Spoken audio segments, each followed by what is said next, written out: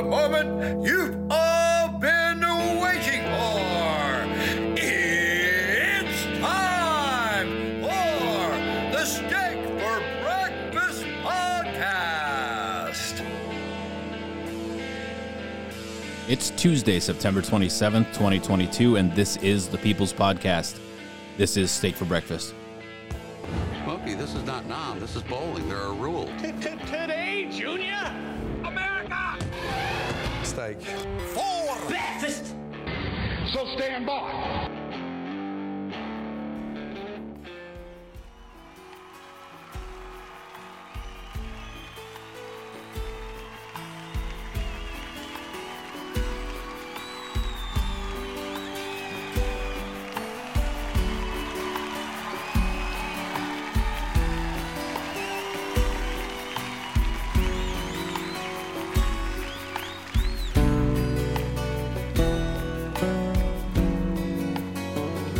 This episode of the podcast is brought to you, as always, by Man Rubs.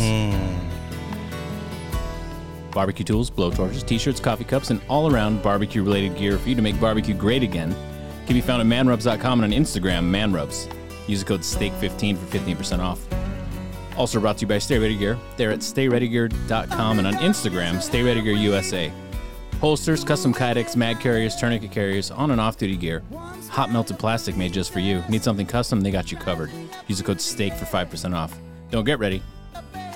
Stay ready. The Pillow King of Minnesota and the apparatus known as the MyPillow family. Dishing out big savings down at MyPillow.com. You'd never guess it. Mike Lindell, the FBI's sleepiest most wanted. Still got the Percal sheets. 1998 six-piece towel sets, same price as well. In addition to that, original My Pillows. Plus, they got the My Bed, Dog Bed, Air Lindell version 2s. You name it, he's got it. If you're more of a morning person, got My Coffee. Enter promo code STEAK at checkout. You get 25% off there. Check them out on their websites, mypillow.com/steak for sleep-related and mystore.com/steak for anything morning-related. Or you can talk to a qualified pillow representative, 1-800-658-8045. The top tier of ear gear and the world's most technologically advanced in-studio recording equipment can be found at Audeze. Whether you're gaming, potting, want to know if there's any room at the Hotel California, get your ear needs taken care of and done up right. Audeze.com is the website. You can find them on Facebook and Instagram as well. Our newest partner, the Patriot Cigar Company, has launched their premium handmade cigars out of Nicaragua, made with 100% long filler tobacco, aged at least 3 years to give you the best possible smoke possible. 50% off with promo code STEAK at checkout. Free shipping on orders over 100. And every box of cigars comes with a $10 e-gift card on your next purchase. MyPatriotCigars.com is the website. A premium smoke for freedom-loving patriots. Mike down at West Coast Survival Arms has been servicing Southern California for over a decade. He's a licensed FFL. If you're into the tradesies and don't live in Canada, he's got a 5-star rating as well. His newly redesigned, easy-to-use website is westcoastsurvivalarms.com. He's on Facebook Messenger and via the telephone, 619-870-6992. Steak for Breakfast backs the blue. We love our first responders, and they're always working hard. While they're off duty, they're probably wearing gear from Mediocre Medic. Sweatshirts, t-shirts, flip-flops, fanny packs, and more. Stickers and patches for while they're on the job. Plus, they've got a pretty fire IG. MediocreMedic.com is the website. And last but certainly not least, the home of the Zero Fucks Duck. And gold standard of tactical flair can be found at Dumpbox. Still don't know? Go ask Mark Joe Friday. Dumpbox.us is the website. Find him on Instagram. Find him on Facebook. Friends, don't forget to follow the show on Instagram at Steak for Podcast Breakfast or on the website at steakforbreakfastpodcast.com. There you'll find a link tree that'll take you to all our social medias, the website, our newest Substack, Telegram channel, and more. On that note, to all our friends joining us today on the Patriot Podcast Network via the Roku app, from the Twitterverse, Instagram, Discord, Frank Speech, and now via our verified accounts on Getter and Truth Social. Welcome, Tuesday edition, Steak for Breakfast Podcast, episode 173. I'm Roan. Noah's here. Yo. Antoinette's joined us. Hello. Guys, we've got a great show lined up. Dr. Navarro is going to be coming in a little bit later. We've got 2 America First interviews, but let's keep it rolling and head right into the news.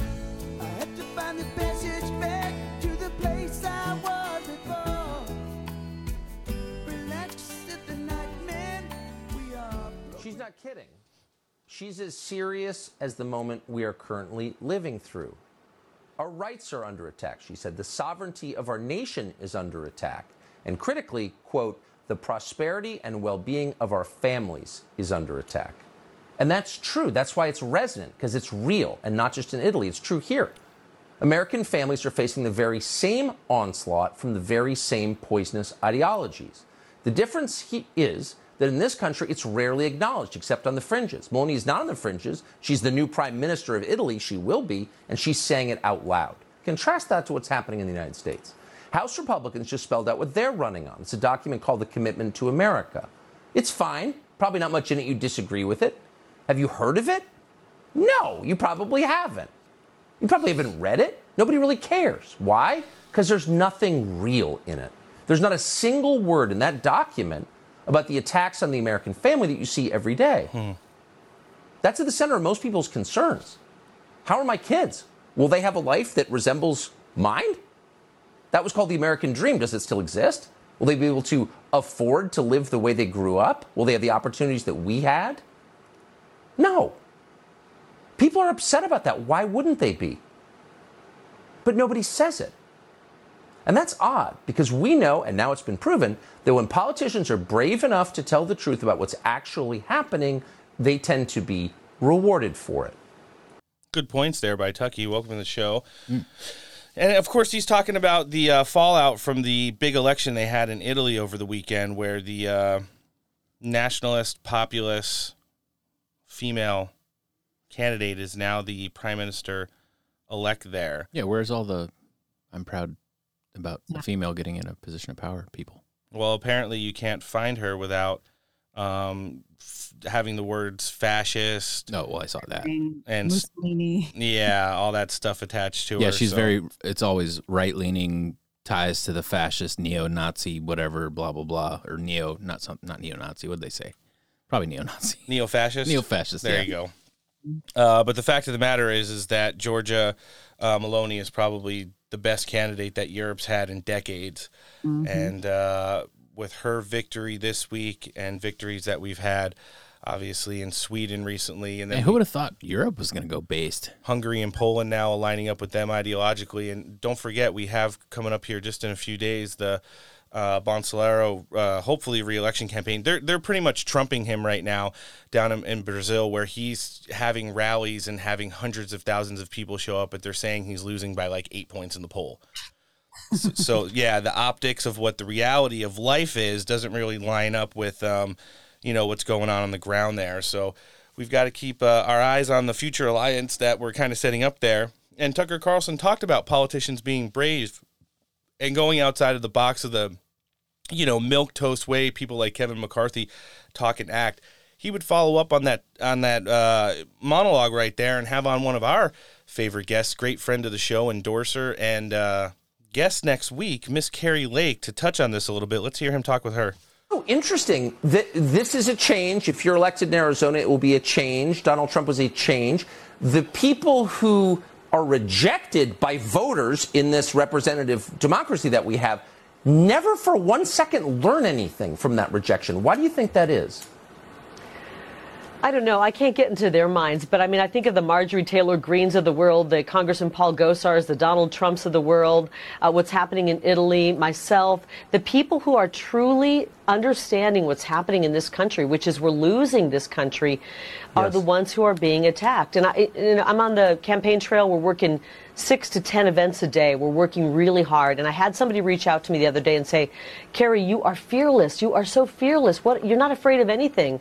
And I stopped him and I said, actually, I have great fear. I'm not afraid of the fake news. I'm not afraid of the globalists. I'm not afraid of anything that I'm facing on the campaign trail. I'm not afraid of the cartels.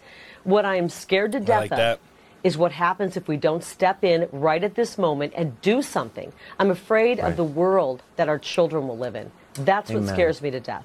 She makes some really good points there. She always does. As we sit here on September 27th, which is exactly 6 weeks away from when we will head to the ballot box and cast our referendum on the Joe Biden administration. I can't really say that I told you so, but you see tons and tons of the major influencers out there, all of the Dr. Oz non-appreciators. Mike Cernovich, namely, has been putting out, you guys got to go check out his Twitter if you're not banned from the platform yet. Literally, his tweets are like, he's quoting tweets of radical progressive candidates across the country, especially people like Josh Shapiro and John Fetterman in Pennsylvania and saying like, oh my God, you have to vote. You have to vote. This is like literally the end of the republic. And it's just like, does that mean you like Dr. Oz now? And you're going to tell people to vote for him? Right. It's just so funny how when it was easier to dunk on what you as an influencer didn't think were solid candidates, now you know they're the only way out of this disaster. Yeah. And that Fetterman guy, it's like, I mean, maybe I'm just getting the catered select choices that are going to make him look bad, but that guy does not seem like he's all there. What's the matter with him? He's not. Well, he had Like, a stroke. He's always wearing a hoodie like an old bag lady. Okay. Hides that big. There's like this huge bulge on the back of his neck, and I Right. guess that's why. I'm like, Well, whoa. you just get a pack of hot dogs tattooed there. I saw that. It's pretty good. You know what I else? mean, I'm sure he's a nice guy, but I mean, when it comes to who you want running, you know, But that's all they have. That's the best they can do. It's mind blowing. You know what else is mind blowing? This banger right here. And the Eagles are so much better than the Eagles. No.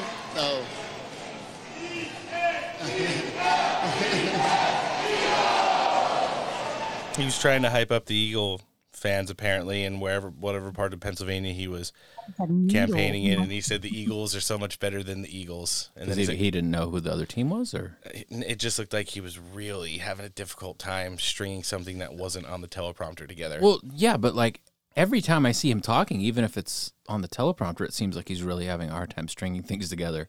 Yeah, that debate's going to be lit. If he does have like a medical issue, like he should not be running at all.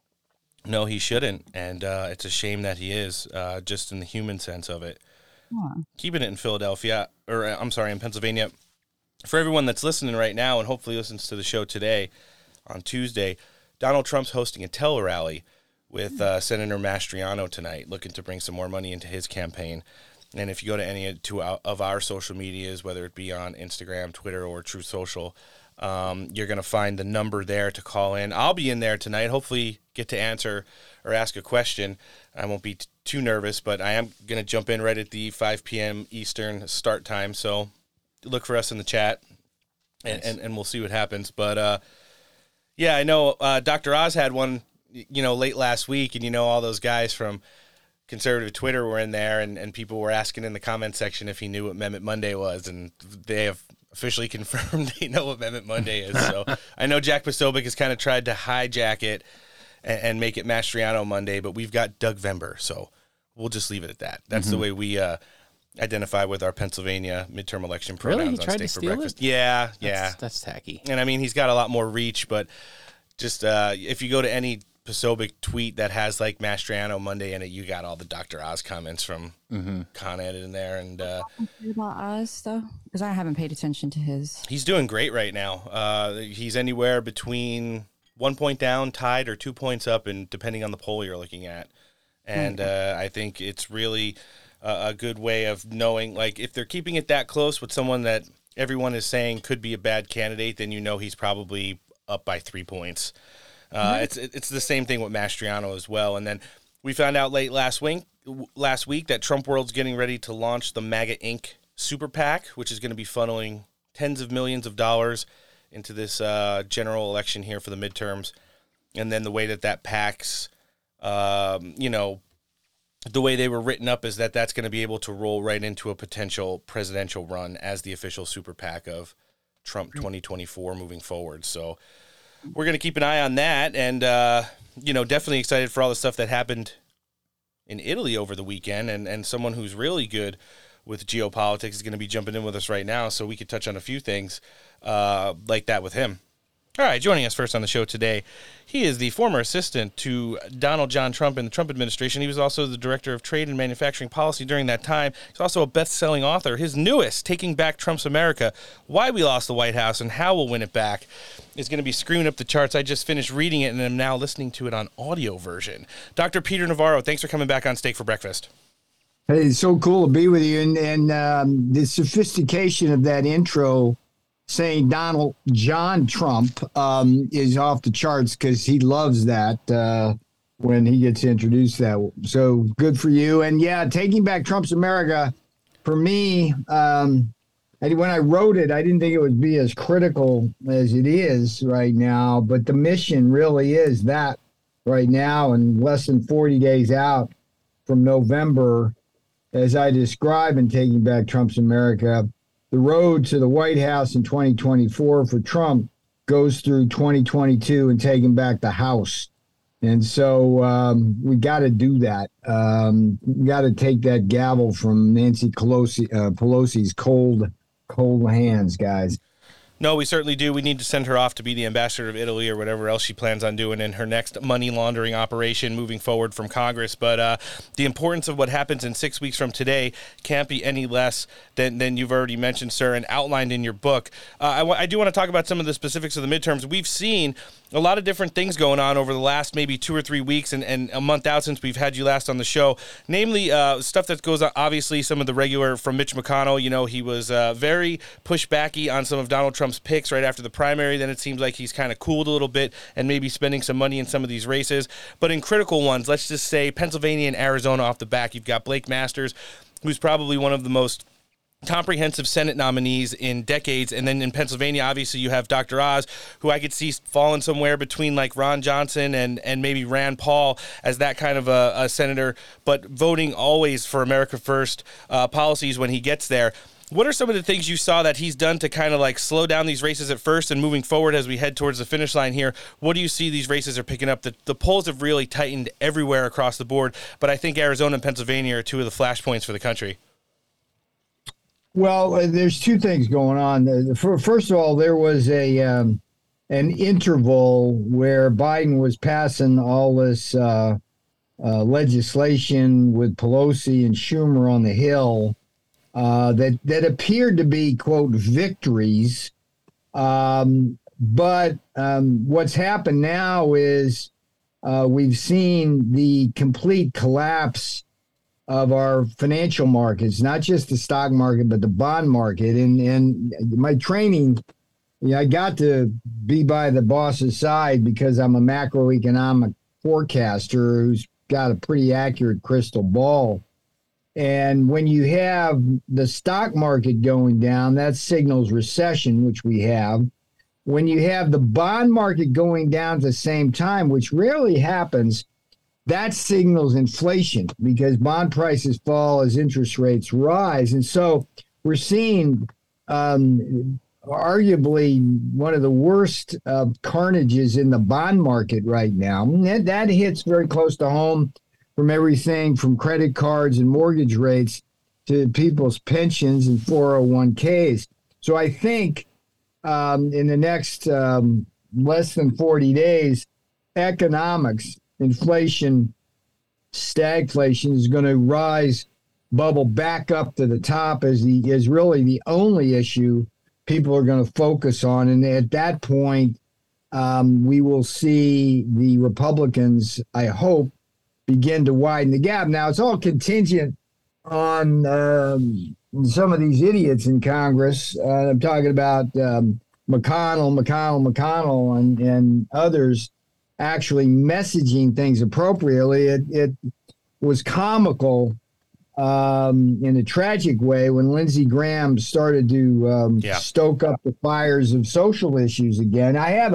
There's a funny chapter in Taking Back Trump's America where the punchline is the boss needed to establish a Lindsey Graham free zone because that guy was always poison when I was there. And I actually told the boss once in the Oval, boss, it's like whatever Lindsey Graham wants to do or recommends you do, if you do just the opposite, you will be just fine. And so, if we don't fall on our own swords here doing stupid stuff, I'm hopeful that we can win back the House with a strong enough majority. Now, if McConnell continues to starve Blake Masters, Herschel Walker, Oz, because of their alliances with Trump republicanism, That would be just one more example of Mitch McConnell, literal screwing us. There's a chapter in the book, Taking Back Trump's America, devoted almost entirely to McConnell and his miscues. I don't know if you remember the history, but what Mitch did well was to move the judges' appointees that Trump proposed. He did that well. We got that done, and it makes a difference. But just as important was getting our appointees to the cabinet secretaries and undersecretaries and all of the departments and agencies across the deep swamp bureaucracies. He not only didn't do that on a timely basis, he actually slow-walked a lot of our nominees who were Trump Republicans, and we were not able to drain the swamp as quickly as possible. So that's all on McConnell. Plus, he screwed up those Georgia special election races for Senate. He and Karl Rove, the anti-Trump wing of Fox News. So there's a lot going on here. I think one of the virtues of Taking Back Trump's America is it gives a very clear description of what we in Trump land and deplorable land stand for.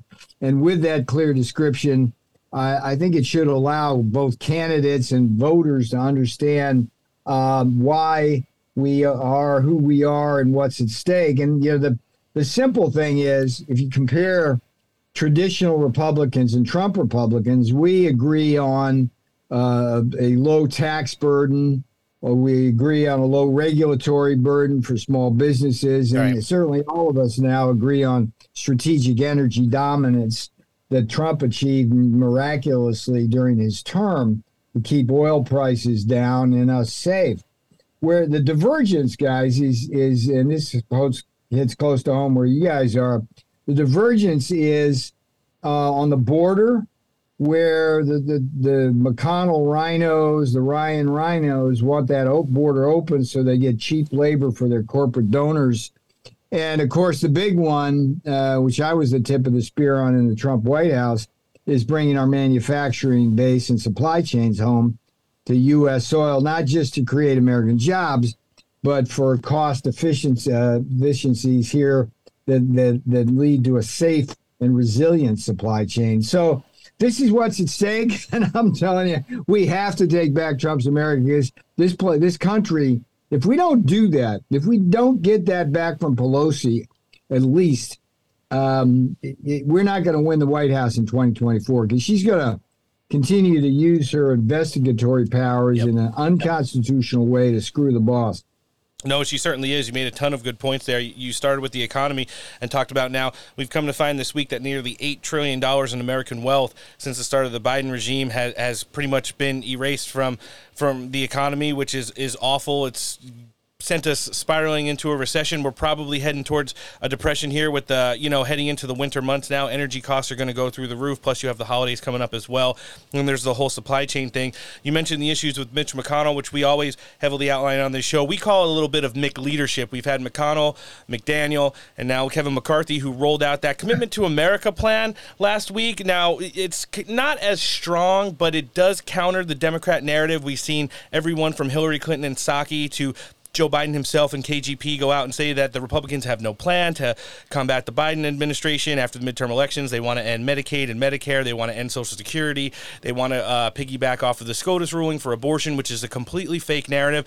But some of the things that were outlined from McCarthy and did get supported by Newt Gingrich, I think they met together to probably draft some of this. In addition, it sounded like he sat down with a couple caucuses, including the House Freedom one, to get this legislation, combative proposal set up for after the midterms.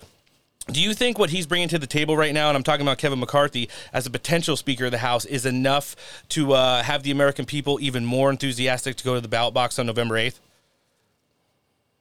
When Newt came out with his contract for America, that was electric. Yeah. That was pure meth to the veins. I mean, it really captured the imagination of a country that begged for leadership, and good for Newt.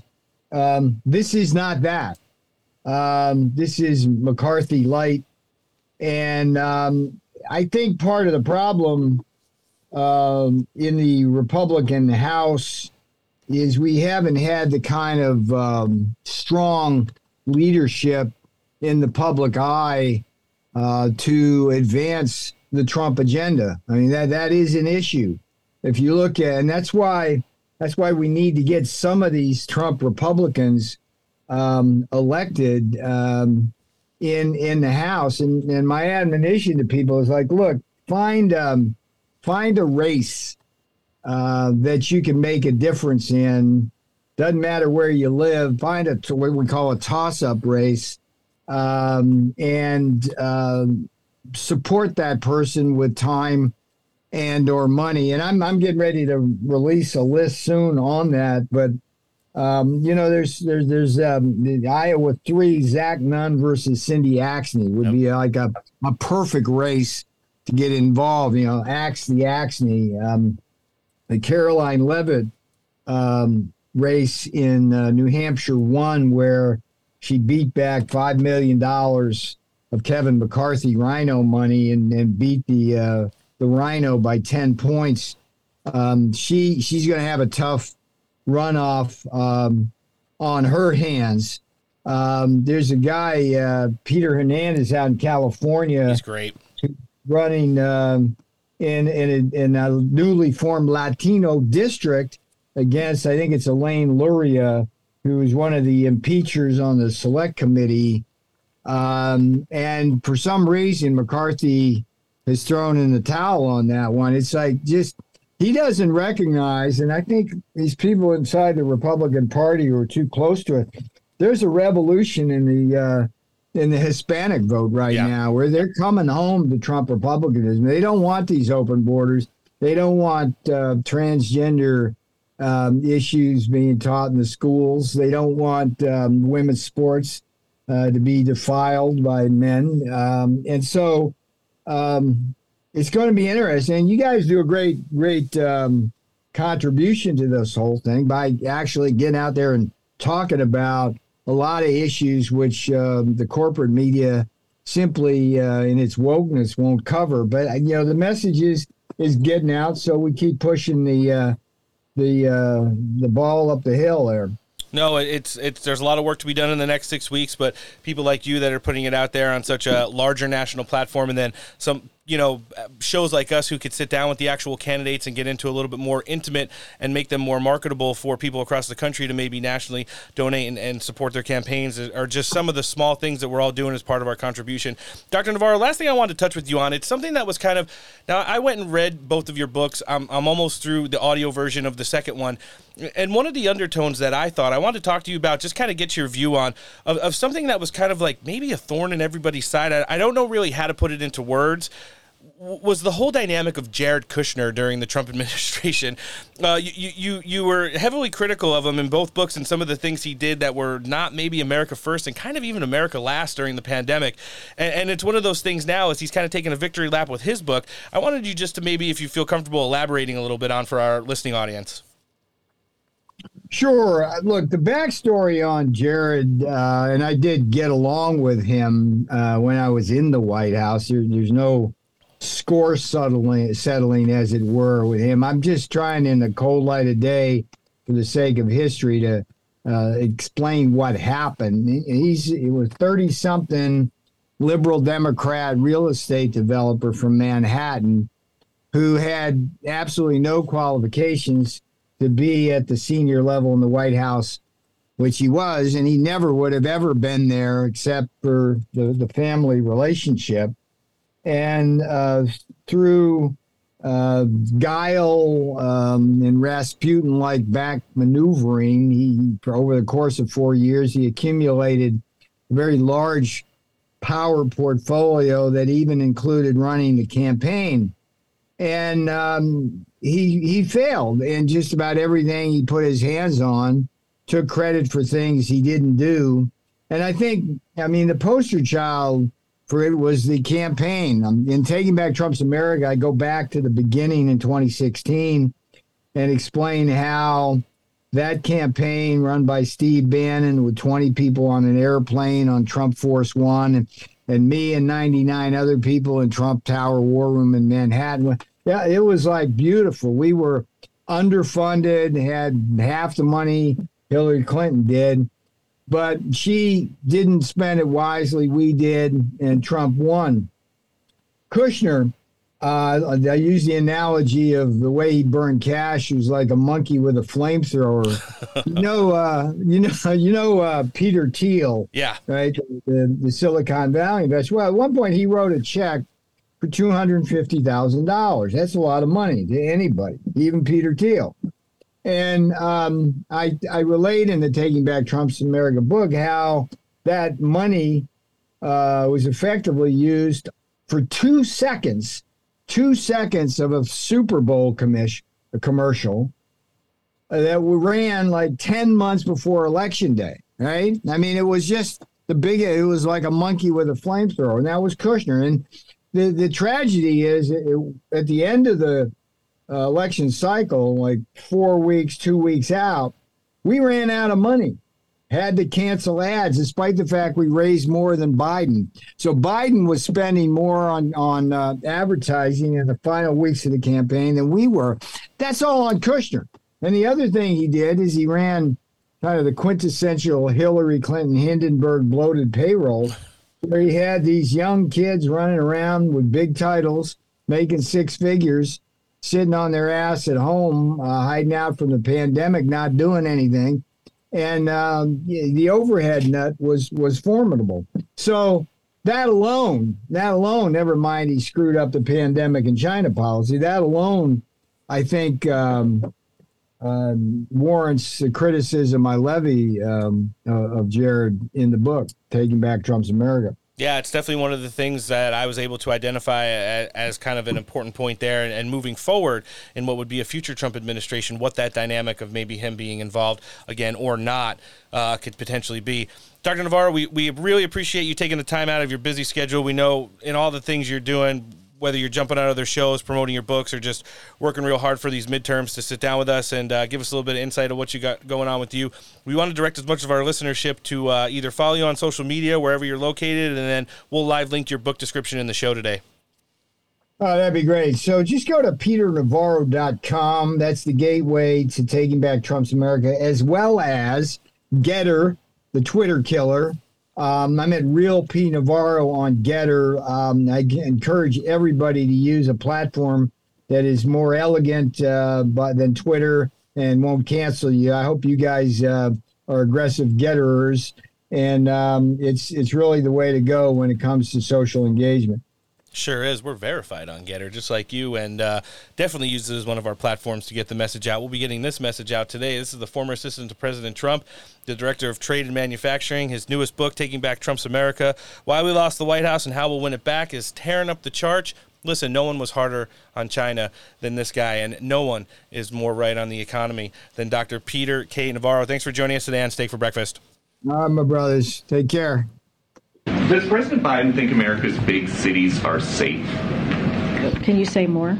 Well, we know that thefts and robberies are up about 20% in the first half of this year, so I'm wondering if he thinks America's big cities are safe. Are you talking about the New York Times story specifically? Or is that what you're referring to? The murder rate's still 30% above its 2019 level. They're all from the Council on Criminal Justice. So we've seen some high-profile examples of this. The Washington Commanders running back was being mugged. He got shot. Karen Bass, member of Congress, had her house robbed. These are high-profile people. So should everyday Americans who are not in the public eye feel safe? So I'll say this. That same story also stated that the crime is complicated and multifaceted. Look, this is a president who has secured historic funding to make sure that law enforcement has what it needs, especially, and he was able to do this in the face of opposition from Republicans during a time where he inherited a rising crime rate from the previous administration. The president put forth the American Rescue Plan, and in that very plan, there was more than $300 billion to go to local local states and local cities to make sure that they were able to hire law enforcement. But you didn't say the they law were able to enforcement. hire Local states? firefighters. They were You ever able heard to of those? hire people that were critical to their needs as they were dealing with the pandemic. Republicans voted against that. They sure did, because nobody wants to federalize state and local law enforcement, lady. Yeah, that's a bad idea. Oh, boy. Crime. Wait, I thought cops were evil and they shouldn't be in charge. Wait, and then you want to make them more... Oh. Stop it. Wait, what? We back the blue on Steak for Breakfast. No, I do, but I'm saying like that's their argument. I know. No, their argument is that all cops are evil. They should be defunded, blah, blah, blah, blah, blah. But at the same time, let's federalize them and make them under the government cops control. can't do their job because of social issues right now. That's pretty much the answer for the administration. Well, I mean, cops can't do their jobs because of social issues. Yeah. I mean, if you say it that way. That was White House press sec Karine Jean-Pierre yesterday getting peppered with comments on now, which has become a top of the ticket issue right behind inflation in the economy. You have crime/safety coming in hot at number 3 and bumping the U.S. southern border down to number 4 in major issues for the midterm elections. But the percentages that they show importance are all from the extremely high 80s into the 90s. So they're all pretty much run hand in hand. And if you look at it in the way this administration has handled themselves since day one, they're all pretty much tied together. So, Noah, you're going to like this one. I know you love KJP. So we're starting with her in News 1, and then we're going to end with the newly retired Jen Psaki at the end of News 1. Oh, isn't she torpedoing her own team recently? She made some comments over the weekend. They had comments. We'll get to that in a bit, but Peter Doocy asked her... I love when they start eating themselves. In a follow-up question about those comments, let's hear her reaction to his question. He says that crime is a huge vulnerability for Democrats. Why would she say that? So, again, I can't do electoral politics from here, as you know. Oh, you can't? But I don't agree with your characterization of what she actually said. But I'll say this, and I've already said this already. The past few months, what we've been able to do is create a pretty much clear split screen of what we are doing to deliver for the American people and what Republicans refuse to do. We are making sure that that we have Medicare and Social Security, and we make sure that the big pharma is Am I is gonna not get Social Security? Absolutely upping not. cost for our seniors, right? And making sure that What about we when I'm a give them a senior? little bit of breathing room. And we have Republicans who want to cut Medicare. They want to sunset Medicare. They want to sunset Social Security. You have this GOP agenda that was put out by the House, where they want to go after the Inflation Reduction Act, which will have an effect that will actually hurt Americans. I'm so glad she made that point there, because I wrote some numbers down this morning when I was doing a little bit of research. Are you ready for it? You ready for that split screen? So let's just say on the left side, both figuratively and literally, you've got the Inflation Non-Reduction Act, right? It's supposed to cure all problems regarding inflation, even though we've seen it go up in the last quarter, right? I doubt it. Ready? Stock market. In the 614 days now since Joe Biden's held office. Ready for the number? Has it been 614 days? We have erased $7.6 trillion in American wealth. Yeah. So as she is saying those numbers, I would love a split screen of just that graphic there showing the reality of things Republicans are voting against. Yeah, those should be some of the biggest talking points that were made. And when you factor that into, it goes into poll numbers. So, of course, they were going to hit her up on that because there were some new polls that came out this weekend that just didn't show Joe Biden's inflated. That's the only thing that's actually really inflated that's helping out the administration, his inflated poll numbers that still show him around 40% in some polls. There's no way that is happening anywhere. But there were some new numbers when Democrats were polled by both the Washington Post and the New York Times talking about Joe Biden moving forward and what his plans are for possible re-election. Let's hear it. I want to ask you about the new poll that was out this weekend, this ABC Washington Post poll. It shows 56% of Democrats want the party to nominate someone other than Biden, and for people under 40, 75% want the party to pick someone different. Is the president concerned by this? How's he digesting a number like that? So, as you know, I'm very limited on how I can discuss any kind of elections. I will reiterate what we have said many times from here, what the president has said many times, even recently as his 60-minute interview, is that he intends to run. Don't have any more announcements on that. Okay, so he continues to intend to run. What do you think about that, Noah? I mean, yeah, he can intend all day. Antoinette, what do you think? It's a joke. I mean, I talk to people that don't even like Trump, and they're like, they don't even think that Biden's going to be alive by the time that time comes. That's a good point, but Has it ever really been? We're going to get to in a bit. You know who got re-rolled out this weekend to go around and make some campaignish-like stumping points on the road? You guys are going to be pretty terrified to hear it. However, let's check in on the 46th president of the United States and see how he's working extremely hard on behalf of the American people. I signed the biggest climate bill in history, the biggest ever, $369 billion to slash emissions by nearly half. This is a whole new chapter for America and for the planet. We have to do a lot more. I pledged $11 billion a year to help poor countries fight climate change. Working with Congress, with your help, we can get this done. So let's talk about this. You know, our currency on this show is border walls. Last week we sat at 22. So we had $3 billion. Wait, is some of the money that's going to Ukraine for climate change too? Well, we're going to mix it up now. Now it's not just going to be Ukraine. It's going to be to combat the Russians and global warming. Perfect. So at the UN General Assembly last week, he pledged $3 or other billion to combat world hunger, complete money laundering. Hungry people in Africa will never see that money. That's number one. So that's one more border wall right there.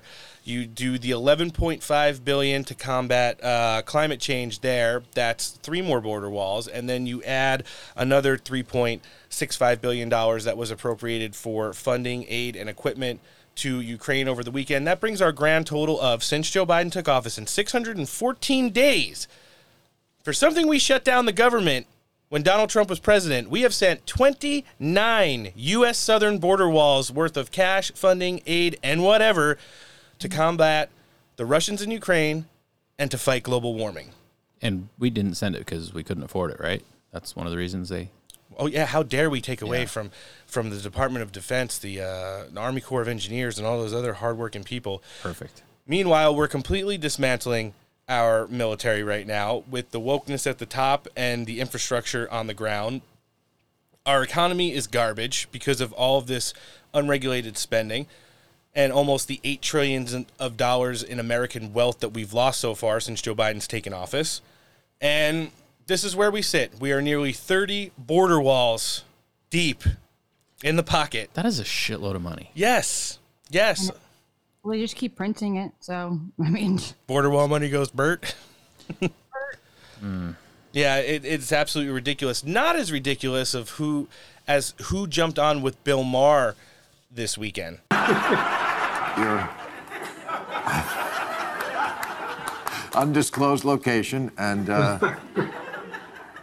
So, listen, we've talked about the midterms many times here. I think there's sort of a bright spot there in the fact that the country is on the brink of disaster, which for the first time I can remember, the midterms are sexy. This is the one usually we had trouble getting people to go out and vote for. But now there's very high enthusiasm for a midterm election. So what do you think is going to happen? Well, before I say what I think is going to happen, I need to preface it by telling everybody who's watching that everybody needs to show up, and you need to bring 5 to 10 people with you on election day. That is critical. That's a lot of people, but make it, bring beer, make it a fun thing, have a party afterwards, whatever. But I honestly believe, Bill, and you and I are two well-known pessimists, I think, and I have never felt this optimistic. And I was on your show here, what's now 6 years ago, when I said that Trump was going to win, and the audience booed me, and you stood up for me.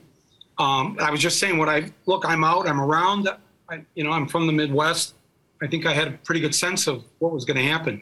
I think the opposite's going to happen this time. I think that there is going to be such a landslide against the traitors, especially the 147 Republicans who just hours after the insurrection voted to not certify the elected president of the United States, Joe Biden.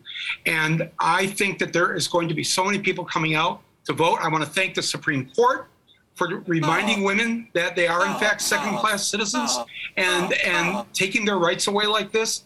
There are so many, I don't know if you've seen the list of states, starting with Kansas, which, by the way, 60% of the people in Kansas a couple months ago showed up to say, no, we want abortion legal and we want it in our Constitution. We want to stay there. And this is, I think that there's going to be such a mass. That's enough of that, fat boy, right there. How he prefaces it and says, you know, like the last time I was on your show, I said Donald Trump was going to win, just so like he could put that out there. Like he's this all-knowing, and then he says there's going to be a blue wave. He was right about the next part was there's going to be record numbers in voting in it, but it's not. Here's a kicker: it's not going to go the way that they want to. That's for damn sure. Well, he's assuming everybody's as fucking idiotic and Trump deranged as he is.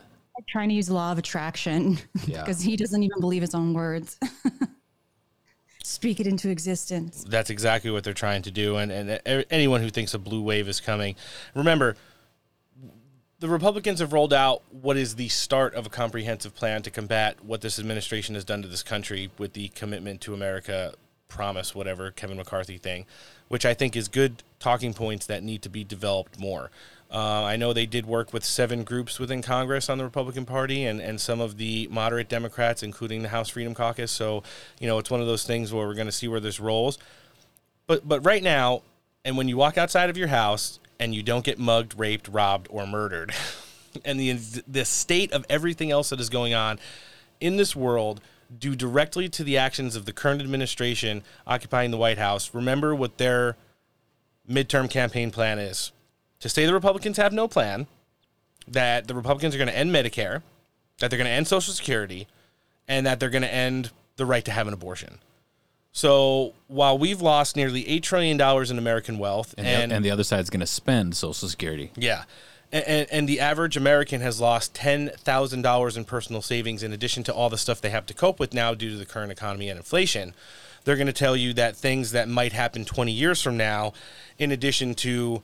you know, a fake abortion narrative that has never been the case and has nothing to do with the actual ruling that SCOTUS did, you know, it's going to be the absolute only thing that you need to focus on as a Democrat for the midterm elections. It just makes no sense. Robert Calley, who's, you know, the face of Trafalgar polling, came out over the weekend and did a couple news shows. And I think this is a direct combat to Michael Moore's narrative, and I thought it was really good to hear him jump out there and kind of talk about shy Trump voters and what we saw back in 2016. Let's hear him with Dan Bongino. Robert, I got about a minute left, a little less. You have a really brilliant strategy where you guys ask the neighbors about how you ask voters how their neighbors would vote. How does that work? How do you eliminate bias that way? Well, what we would do is we would just ask, it was a device I learned a few years back, we would just ask people, you know, how do you think your neighbors are voting? It's a projection device, and it would allow people to explain that, yes, maybe I'm for Hillary, but my neighbors are all for Trump, and it let them say they were for Trump without being judged. This year, our fear is that people are not going to be polled that are Trump supporters because of all that Biden has said and all the apparent attacks and people coming after them, and they're just hesitant to even participate. I think everybody will underestimate them, including us. Republican turnout will exceed even what we predict. Folks, listen. What do you guys think of that? Mm-hmm. I agree. I mean, when you're literally calling people fascists and the ruination of this country, it probably would, you know, make them a little reluctant to. I do like that thing he did back in 2016, which probably led into the most accurate numbers of the Trump victory of anybody. He said, well, if you don't feel comfortable telling us who you're going to vote for, who do you think your adjacent neighbors are going to vote for? And then they would kind of get some polling that way, and it turned out to be closest, even though I do see a little bit of progressiveness in their polls, especially in some of the tighter races like Georgia and Pennsylvania. I do think that there's a lot of pressure from the left, you know, to not tell the real numbers, or maybe they just can't get them. A lot of people mentioned Hillary Clinton in the last couple of clips we listened to. Believe it or not, she was back out over the weekend, and she was saying extremely positive things about the current Republican platform for the midterms. Let's hear it.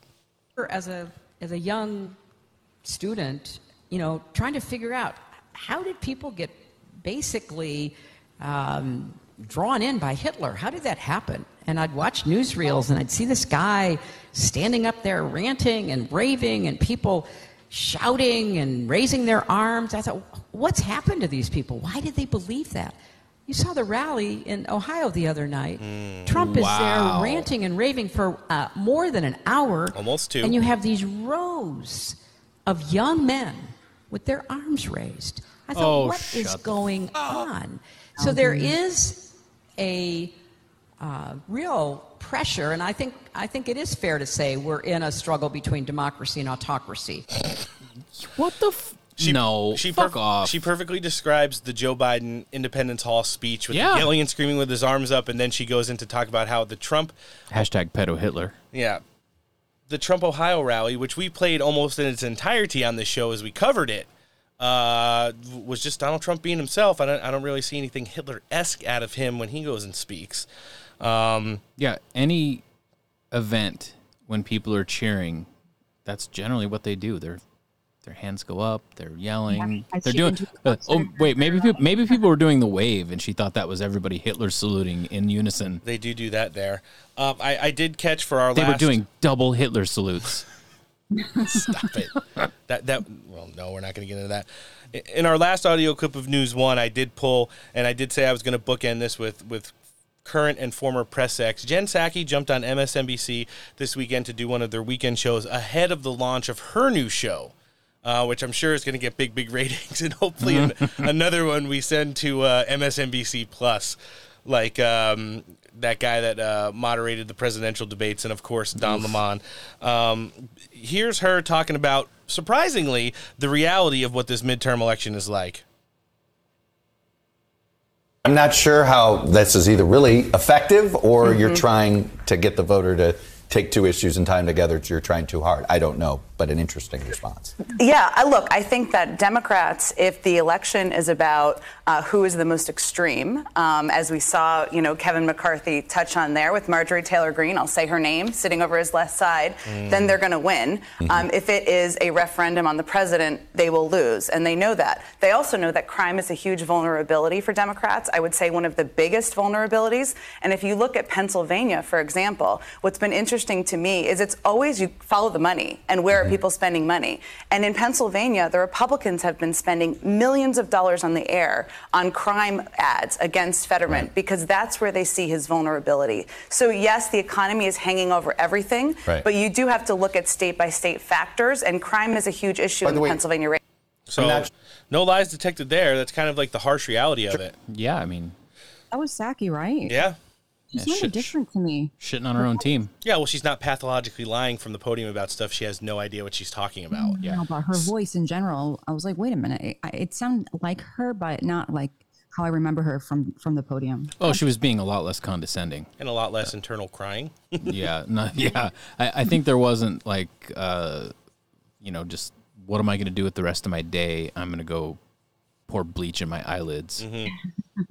Gargle a little bit of it too. Yeah. Right before I have my NyQuil seasoned chicken patty for lunch. And I do like to identify the FDA does advise against that. Right. All those shows that she jumps on in Donald Trump related pronouns. So that was she was sitting at a round table on Meet the Fake Press with Lion Chuck Todd moderating. So, and all of them were kind of sitting there while she was talking, and half of them look astonished, and the other ones were like shaking their head like, don't say that, or hey, why is she saying that? You're fucking up our team. Yeah, and that's the thing. We've been saying it for day one, almost a year and a half now. If this election is simply a referendum on Joe Biden and his administration, we walk. And we get to 240 plus, 53 Senate seats, and 35-ish new governors across the country, getting our totals into ridiculously positive numbers that are going to help move this country forward. If we continue to doom about candidates or worry about money or wish my person won in the primary, we might run into a couple hiccups and speed bumps. I personally don't see it. I think gas prices are starting to go up again. Crime is obviously not going anywhere. Russia's ramping it up in Ukraine. The southern border obviously had its worst month ever in August. I'm assuming for nearly the same or larger numbers for September when the numbers come out in just about a week now. And we can only really speculate on what we're going to do, as 6 weeks from now, we will go to the ballot box and hopefully hold this administration accountable. We are going to get a little bit of insight from two of the top candidates who are running as Republican nominees on November 8th right now as we jump into some America First interviews. All right, joining us next on the show today, he's the current mayor of Orland Park, Illinois. He's a decorated veteran and successful small businessman who's now the Republican nominee for Illinois' 6th. He's joining us again on the show today with a campaign update. Mr. Keith Pekow, thanks for coming back on Steak for Breakfast. Thanks a lot for having me. I appreciate it. No, we appreciate you, sir. Congratulations on the primary victory that you had not too long ago. In addition to that, we saw you went viral a couple weeks ago with the Safety Act bill that's coming to Illinois resident near you soon. We shared it all over our social medias. You were talking at one of your meetings there and how destructive this is going to be for the people of Illinois. Before we get into any campaign-related stuff, you want to jump into that real quick and talk about what's going on up there? So the Safety Act was passed in January of 2021, and of course it doesn't go into effect until January of 2023 because they wanted to make sure that it didn't impact the next election because it's such a horrible bill. Yeah. And essentially it eliminates cash bail for almost all offenses except of murder and Class X felonies. And and then the other thing that it does that's really bad is it lowers the level of misdemeanor for trespassing, so that it is a shall issue citation offense, meaning that police can't lay a hand on someone to remove them from your property or your shed or your business. They can just give them a ticket. So the combination of both of these things it's probably the most dangerous thing I've ever seen for public safety. Yeah, when you get to watch that video of you talking about it and how you kind of articulate it out there to just the reality of it, it's extremely scary. We've seen this country, pretty much since the Summer of Love, kind of spiraling into just a way of lawlessness compared to what historically, the United States has been having for a standard of safety across the country. But in some of these major cities, and now, heading out into the suburbs, we're seeing it at like unprecedented rates since Joe Biden took office. And that's one of the things when you look at the ticket, you versus your opponent right now, Sean Casten, the only really things on the bill that really affect anybody that's going to go to the ballot box in your district on November 8th has to be crime, obviously, the ridiculous inflation rates and how that affects the entire supply chain, and then the economy. Campaigning on pretty much anything else, even though we know, there's like a fentanyl epidemic, there's a crisis down at the border, geopolitics are kind of in the tank. But when you get into these specific House races and get away from like the gubernatorial and the Senate races, it's the things that you're going to represent the constituents of your communities for that's going to make a difference when you get up on Capitol Hill. You agree with that? I do agree with that. And, so you take the Safety Act and crime. I mean, my opponent supports the Safety Act. He supports, Kim Foxx's policies here in Chicago. And he voted on the floor in the U.S. Congress to strip police officers of qualified immunity, which is even worse than the Safety Act. You could never hire a police officer again to do that. Yeah. He also voted against the ban on fentanyl federally, against the Violence Against Women Act federally. So he has a proven track record of being anti-police and soft on crime. And you compare that to, me in my town, we've taken a tough approach, a proactive approach, even living in Cook County.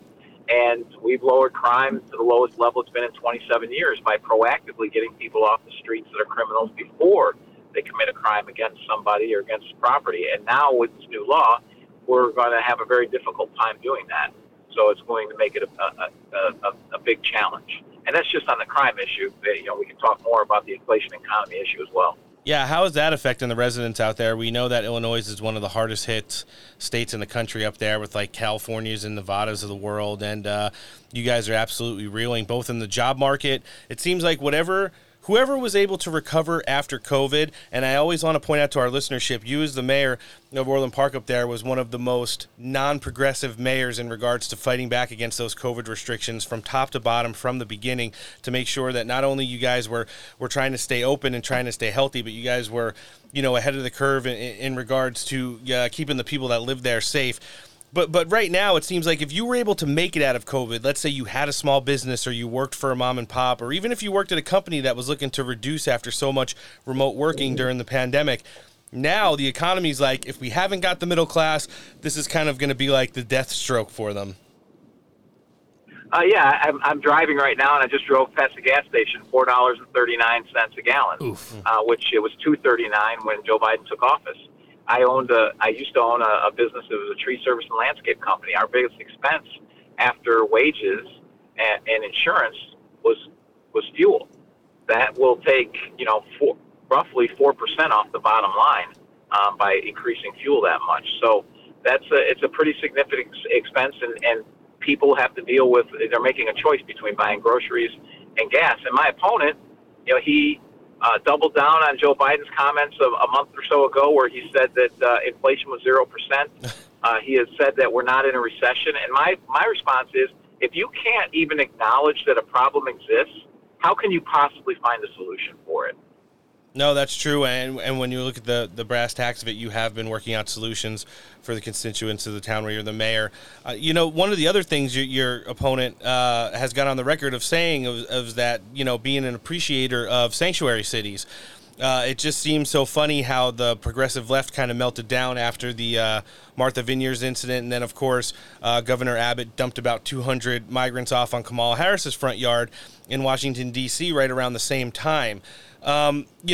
This all factors into the economy, into grades with schools and the educational system getting broken down with migrant children being forced into a school system that they're not equipped to be successful in. You're talking about this goes into crime rate. It drives down wages. It drives hardworking blue-collar American citizens out of jobs.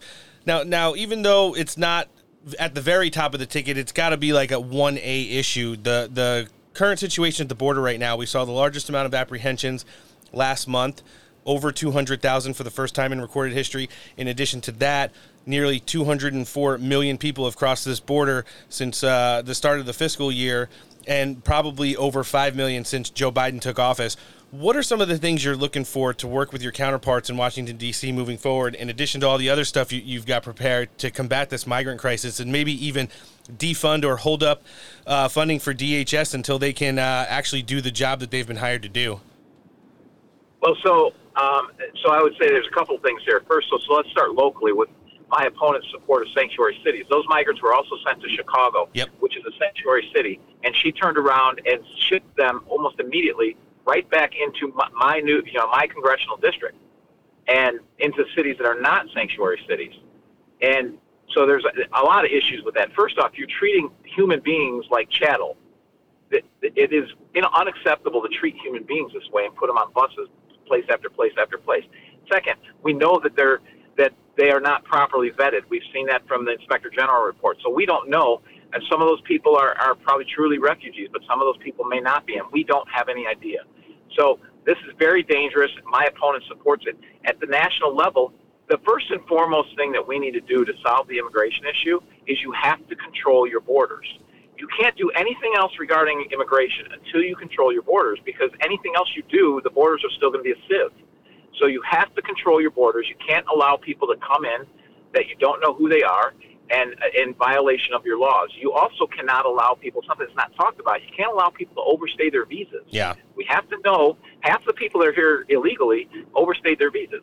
So we need to know and be able to track people when they come here so that they can't overstay their visas. So once we do that, then we can address the people that are already here and have an adult conversation about how to handle those things. I don't think there's anyone that wants to ship someone who was brought here at 2 years old that's lived their whole life and they're 24 now and they're still living in the shadows. I think it'd be cruel to send them to a country they don't know, right? But you can't address that issue until you stop it from getting any worse. So let's address the border, address the overstay of visas. Let's use technology. And the border It could be a wall, but it can be technology too. Whatever it takes to control our borders in the various locations, we have to do that. And that's the very first thing that should be the priority. And you can't really talk about anything else until you do that. Yeah, it could be a big mass hiring of Border Patrol and customs officers as well. I mean, it was pretty, every year when appropriations comes up, it seems like there's no money in the budget to hire these officers, the people who actually work on the front lines, a lot of the ones who were exposed to the worst parts of the third world and wound up dying during the pandemic. But you can write 87,000 new IRS agents into the budget, and just like that, they get hired in one fiscal year. So stuff like that is unprecedented, and you make an excellent point. I really think part of this administration's play was to put as many bodies in between what they considered a protective class, things like DACA and that you've mentioned, and all of the people who have come in this year, and now you've got a really big mess of people before you could even start to think about that. So getting operational control back on our U.S. southern border, I agree with you, is probably the number one task. The visa thing has been like a scam forever.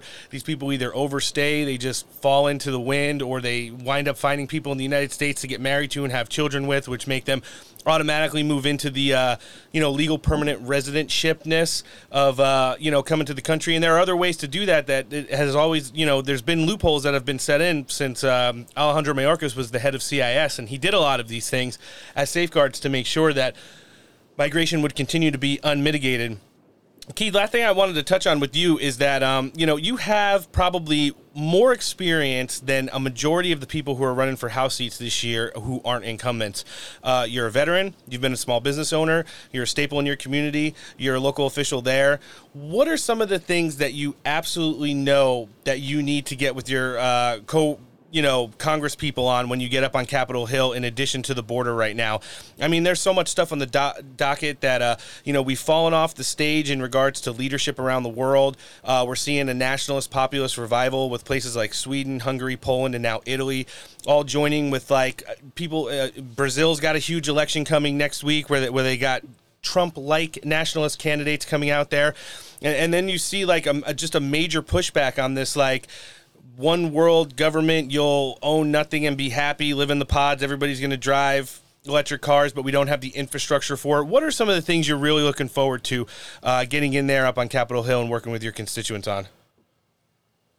Well, I think that's really important. You mentioned the fact that, I have a broad base of experience. And one of the things I've learned from that is oftentimes the stuff that comes out of the federal government, and even the state government for that matter, it's the unintended consequences of well-meaning bills. It's all that stuff in the inside of that bill that ends up being damaging to small business, damaging to communities. It's the unfunded mandates. It's things that, all of these hidden regulations that are in there. And when you're a new guy in Congress, if you go in there just yelling, I want to get this done or that done, they're not going to listen to you, and no one's going to work with you. So what you have to do is, it's a group of 435 people that have all been elected across the country. You have to work with them and develop relationships with them so that you can have adult conversations about and civil conversations about how to solve the problems that American people need solved. And by building those relationships, then when you see a bill that comes through and you see, I read through it and I see the unintended consequences that could happen because of portions of that bill, I can have those conversations with people and say, hey, this needs to come out. Here's why. And here's why I know, because I've been a mayor. I know how this impacts my town.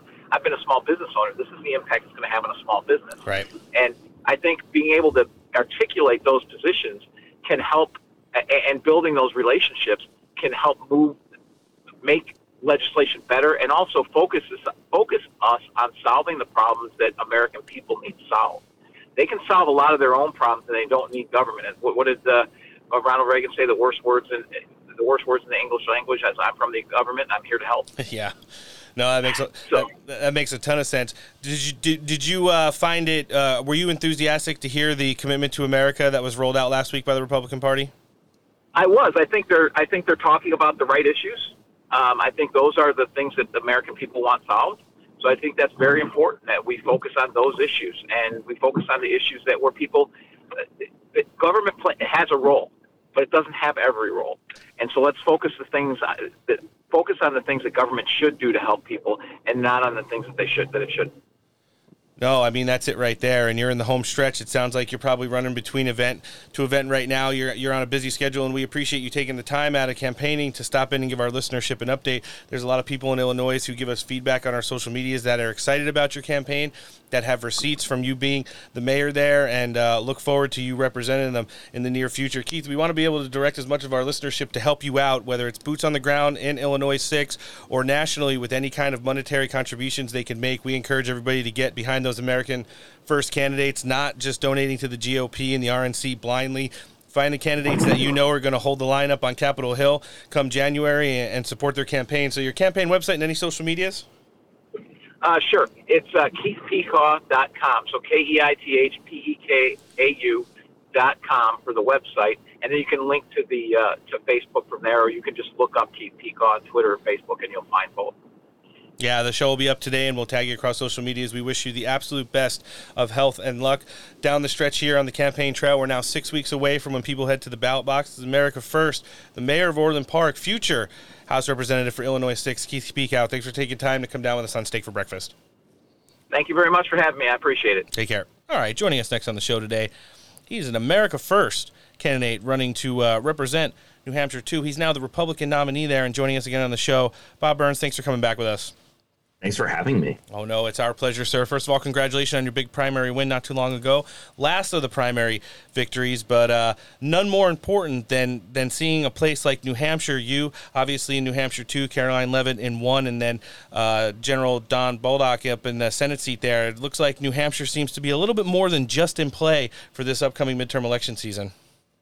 Yeah, so a lot of excitement here. All the races are really close. We're a big swing state, so I think we got a lot of good chance here. Obviously, the most recent polls have shown myself within the margin of error for a win, which is kind of amazing because millions of dollars have been spent against me. And as you guys probably heard during the general election, I think I raised and spent less than $100,000, and between Romney-backed super PACs and my opponents, it was somewhere around like $1.5 million spent against me. Yeah, I tell you what, both of you guys in those House races there had a lot to go up against, not just money-wise in the primary campaign season, but it seemed like the message that you're resonating, obviously you're America First. A lot of the ideological components of your campaign line up with Trump-era policies.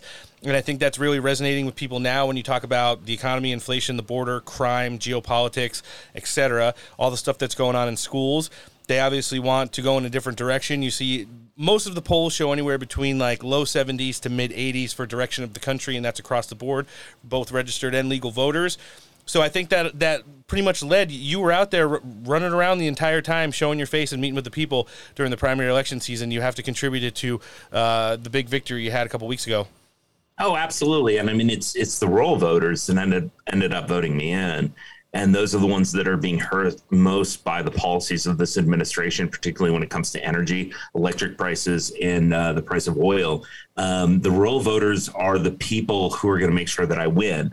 And I have a huge amount of the rural voters in my district. My district land-wise is about twice as big as the other district. And again, it's just a lot of rural voters, and they're the ones most fed up with these current policies. Yeah, you see a lot of small business owners out there, people who rely on fuel as a component to, a lot of things they have going on tied to their business. Anywhere between 4 and 8% of their total business goes into fuel and energy costs, things that make the business run. And it's really important that, they go out and vote for a referendum on these America Last energy policies that the Biden administration has pumped out there pretty much since day one. Yeah, absolutely. So that's what we're talking about. The Democrats have a single issue that they're running on, but we're talking about everything else from national security to the supply chain to the cost of fuel, to the cost of food when they go to the grocery stores. And that's what the Democrats don't want to talk about. I mean, they got one singular issue, and they don't want to talk about anything else. No, they certainly don't. And when they accuse the Republican Party of not having any kind of platform to counter what's been going on for the last 2 years, we saw probably future Speaker McCarthy roll out the Commitment to America, which outlined several different ways, including of holding up funding for the government to keep it running if they don't want to start getting into a little bit more of an America First atmosphere. Speaking of which, let's talk about your general election campaign opponent, sitting Democrat, progressive House incumbent Ann Kuchner is she's got a long litany of track records that don't really line up with a lot of the things that make the Granite State great again. Do you want to talk about some of the issues that she's kind of had with her time in Congress right now, and how yours definitely are probably the opposite of that? Sure. I would never call her progressive. I would call her an opportunist. She is a person who doesn't take cash from people in New Hampshire. She actually hasn't really appeased the progressives. She appeases corporate America, and the corporate PACs, where she gets the vast majority of her money. I mean, she sold out our country to the pharmaceutical companies who've done a lot of terrible things like Pfizer, Mylan, Viatris, moving the production overseas. She's never met a corporate PAC or corporate money that she doesn't like.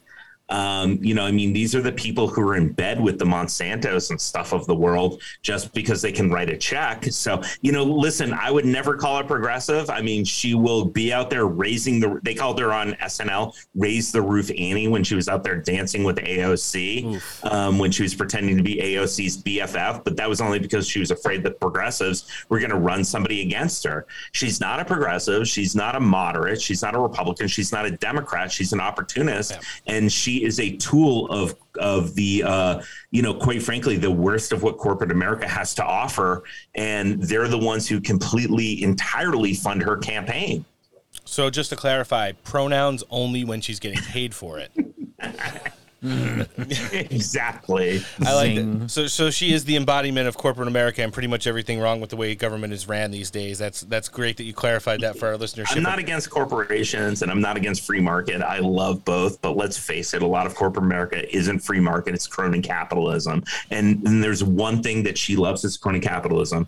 So I've worked in the pharmaceutical industry to try to make our drugs safer and cheaper. The drugs that we use every day, your statins, your blood pressure medications, your diabetes medications. That's what I've worked on. What she's worked on is she was a lobbyist for corporations that represented things like date rape drugs. And that's what she's gone out and lobbied for. And I'm not even joking, date rape drugs, just as long as the bottom line is good for her and they're filling her pockets full of cash. Bob, what are some of the things that have changed between running the primary and now into the general election that you've matched up with this opponent, but in regards to like maybe ground game or advertising, some of the things that you're doing a little bit differently to kind of tweak it as you head towards the finish line here 6 weeks from today? Well, the first thing that's been crazy is people are actually just sending me money without even being called. Like, it's amazing because I think that our message is resonating with people. And it was funny because I was going through a lot of my donations and some of them are Democrats and they're just saying that Ann Koster hasn't been out there for constituent services. She doesn't listen to people. The only way that someone's going to come in and talk to her is if they're going to get a check to begin with. She's totally abandoned our veterans. There's been people that have gone in there to talk about our veterans hospital here in New Hampshire. And she says, well, that doesn't concern me because it's not in my district. Yeesh. I mean, who says that to a veteran looking for health care? I mean, that's just absurd. So, I mean, what I'm seeing out there is that I'm getting a lot of people, they're coalescing behind me. There's amazing support from the grassroots side and from the actual voters of New Hampshire.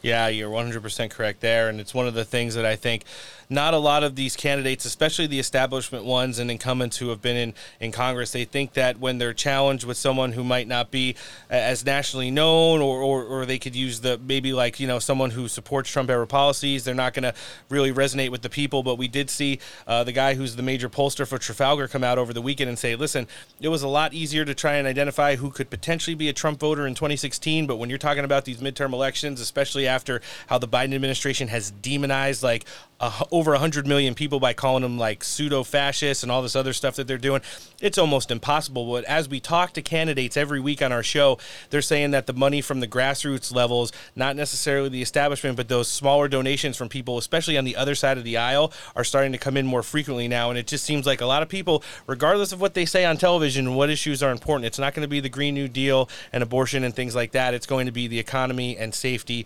and strong borders. And it looks like candidates like yourself are really starting to reap the rewards of that as we head the home stretch. Well, I hope so. And that's the way the polls are looking at the moment. So we can only go with it. And I don't think that we do live in a society at this day where I need, $5 million on broadcast TV to get my message out there. It's getting out there. Not that I don't need money. I mean, if any of your listeners want to send a donation, please feel free at burnsfornh.com. But, you definitely need a certain level, but I don't think that we need the levels that we've seen in the past to get the message out there. And the message is resonating. No, it certainly is. Do you see your guys, are you going to debate before the general election? Well, I mean, yeah, of course. Yeah, I think we've got 3 debates that are definitely going to happen. Hopefully we might get 1 or 2 more forums. Oh, that's great to hear. I mean, we've seen so much of it becoming normalcy now when there is a huge disconnect between like a candidate and someone on the Republican side, that there's less of a, for it to be important to kind of debate. We see it like in the Kerry Lake race, some of the senatorial ones, obviously Shapiro and Doug Mastriano as well. They're like literally hand walking John Fetterman to debate Dr. Oz and so on and so forth. But it's good to see that you guys are going to get out there and really lay out the issues for the people in the Granite State there. Last thing I wanted to touch on, and moving forward, we're going to be talking with all our House reps on it. It was the Commitment to America Act, the combatants to the current Biden agenda that Kevin McCarthy rolled out last week and kind of went into the weekend spreading around. Seems to have got some solid support. I mean, I know there was a lot of committees that had contributions to this. In addition, it looks like Newt Gingrich had his hand in it. Outside looking in, and someone who's going to be up on Capitol Hill next year, how do you feel that that's a good start to an answer for what the current state of the nation is right now?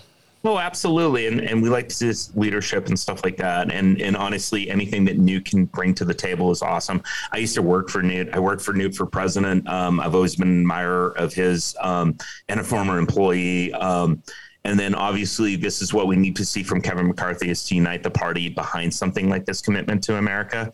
And that's the type of leadership that we're looking for. Well, you make a lot of excellent points there, especially the one at Newt Gingrich. I don't think we've had a Speaker of the House anywhere close since he's held the gavel. Moving forward, we could only hope that we'd get someone up there that can show some strength and dedication to the American people that he did. Bob, I know you already mentioned your campaign website, but we do want to be able to continue to direct as much traffic as possible. We're going to throw this episode all over our social medias and tag you, so if you want to share it, you very well can. And social medias and campaign websites, so we could live link in the show description today.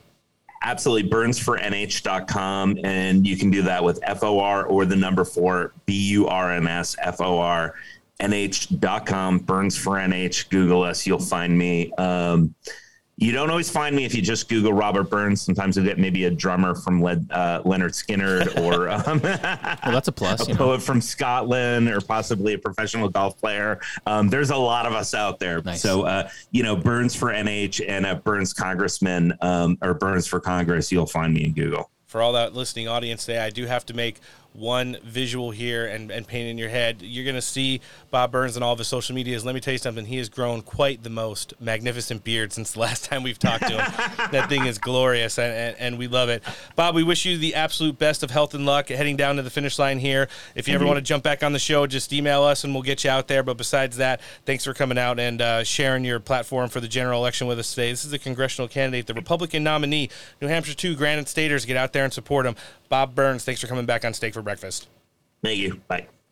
It was good catching up with those guys, and we wish them the best in the campaign trail heading now into the last 6 weeks before the general election on November 8th.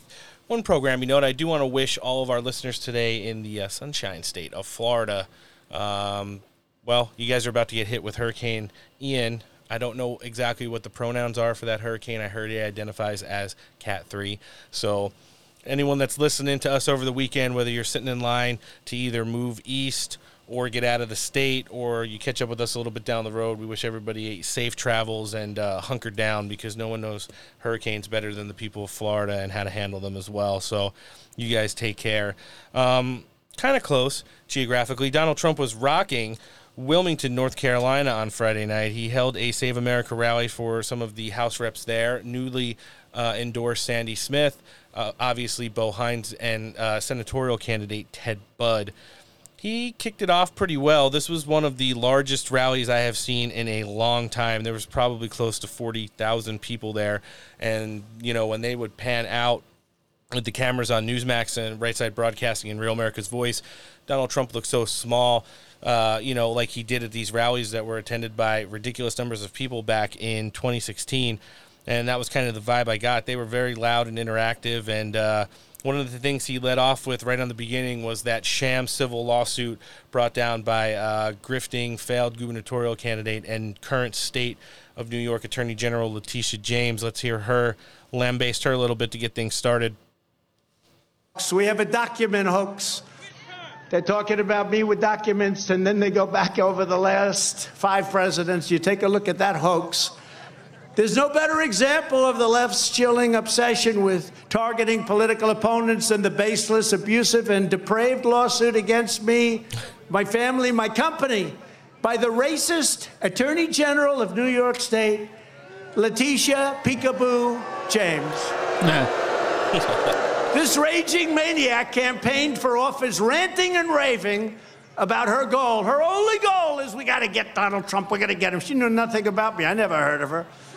In fact, I was watching it, and I said, boy, that woman's angry. I don't think she likes me too much. All without having any evidence. She knew nothing about me.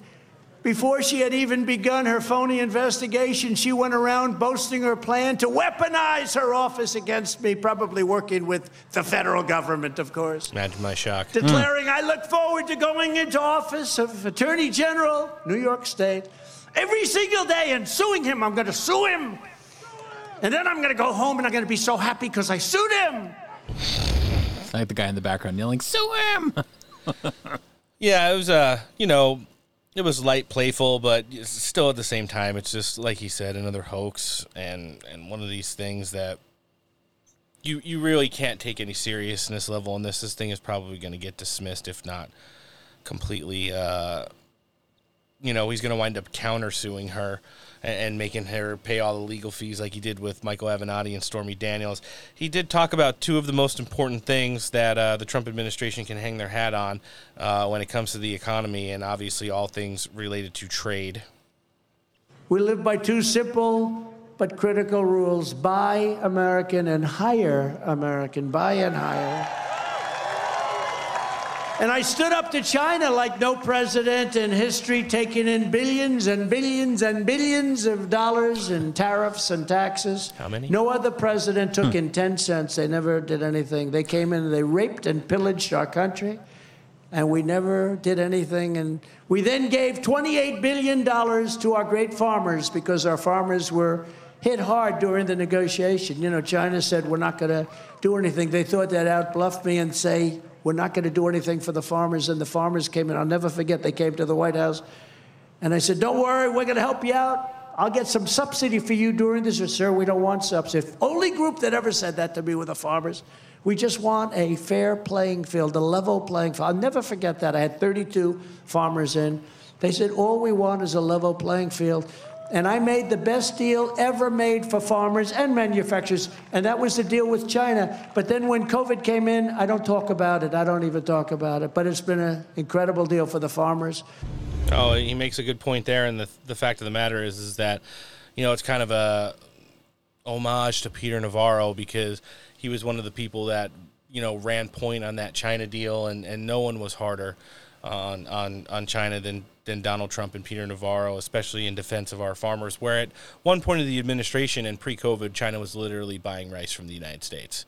You couldn't even imagine wrapping your brain around something that funny as, we thought Donald Trump was going to take office and, have his struggles in regards to China, which had been, like he said, destroying our economy for decades.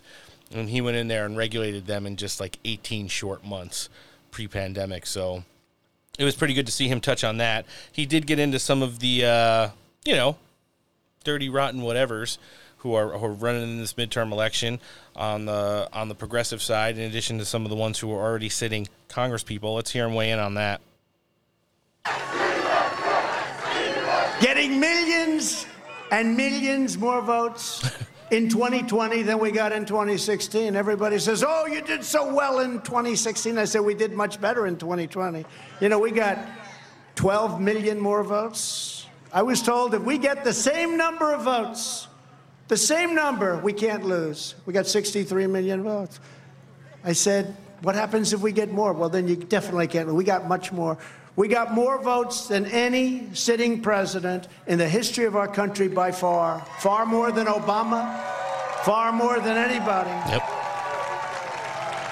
But the good news is now we're leading Biden by a lot, and we're leading all of these Republicans by numbers that they've never even seen before, record numbers. And we may just have to do it again, right? We may have to do it again. We may have to do it again.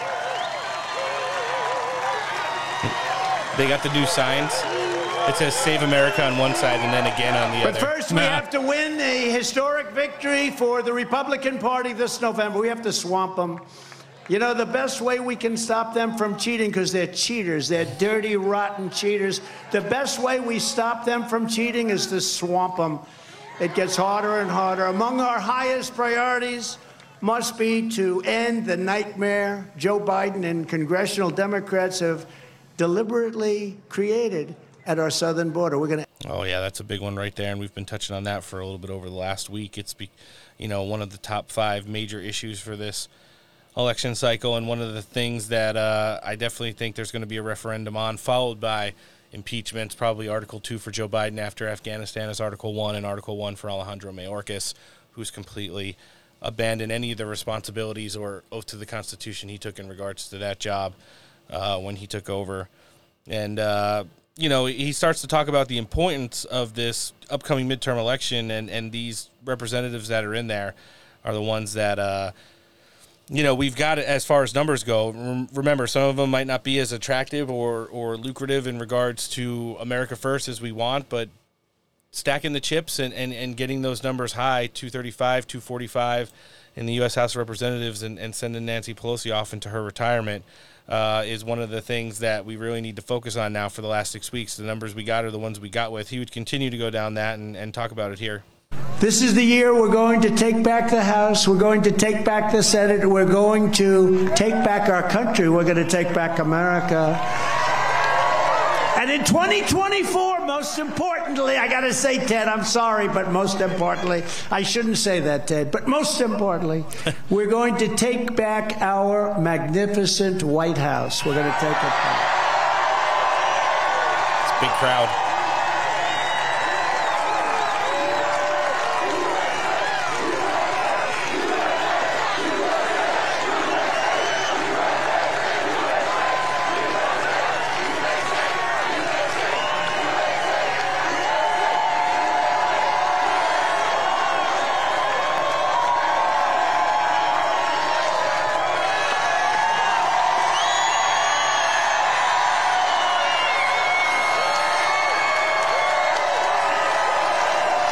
Got to hear that one just for the effect. I think where he was going next, which is obviously one of our favorite points of when he gets into that whole we're taking back the House and the Senate and the White House, is, talking about the one person who they really need to get out of there. And I think, Noah's favorite. No? I don't know. What are you going to say? She currently holds the gavel? Oh, probably not. Antoinette, you love her? So much. Not. Yeah, she is definitely not having a good time up on Capitol Hill, but I know that when we get together on November 8th, one thing is going to happen. 7 weeks from now, the people of North Carolina are going to vote to fire the radical left Democrats. You're going to send the great Ted Budd to the U.S. Senate. You're going to elect an incredible slate of true American First Republicans up and down the ballot. And together we are going to end crazy Nancy Pelosi's political career once and for all. Got to get that last little part there. No, he was on one. I watched the whole rally from the beginning, and it seemed like he came out hitting talking points, but then as that crowd got into it, you could tell he kind of really started enjoying himself. And, he did mention Ted Budd already a couple times, and it was at that point that where he wanted to get him up on stage and have him give a little bit of his platform. Current U.S. House Rep, soon to be Senator from North Carolina, Ted Budd. Let's hear it. The candidate, and is said to be the candidate of a thing called law and order. You know, that used to be a term you're not supposed to say. We'll say it all the time, Ted. And as a gun store owner, Ted, will always defend your Second Amendment. So I'd like to ask Ted Budd to come on up and say a few words. Ted Budd, thank you.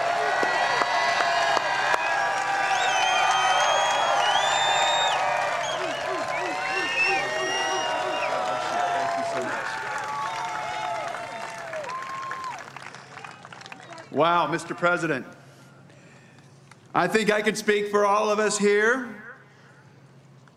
who are glad to have Donald J. Trump back in North Carolina.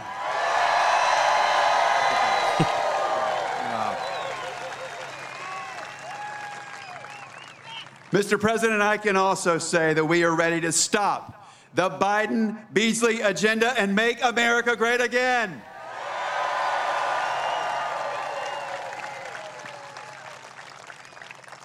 We all know that the Biden-Beasley agenda makes our life worse, but our plan, Mr. President, it did and it will again make our life better. When it comes to the America First agenda, President Trump didn't back down. And when you endorsed me, you said, Ted, it's because you didn't back down. So I want to let you know that I'm not going to back down either, friends.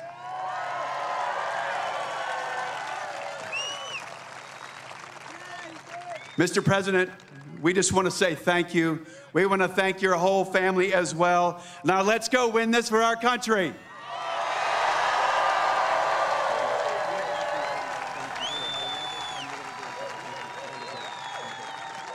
Gave him the bro hug. Nice. Thank you, Ted. Thank you very much, Ted. Great gentleman. He's going to represent you long and hard.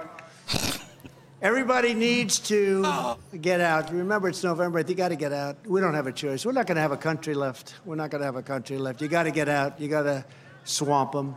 That was pretty funny. He said it's going to represent you long and hard. It goes back to, remember he did the Inner Cavern? Has anybody ever been to the Inner Cavern up in Alaska? Do you like the Inner Cavern? And then everybody was kind of like quiet. He's like, sometimes those jokes go right over your head. Let's move on. But I want to spend some time in the Inner Cavern. He did have a couple more points to hit on before we wrap here with the Trump rally. One of them is obviously going up against this education cartel, which is absolutely ruining these countries. We talk about it frequently on the show.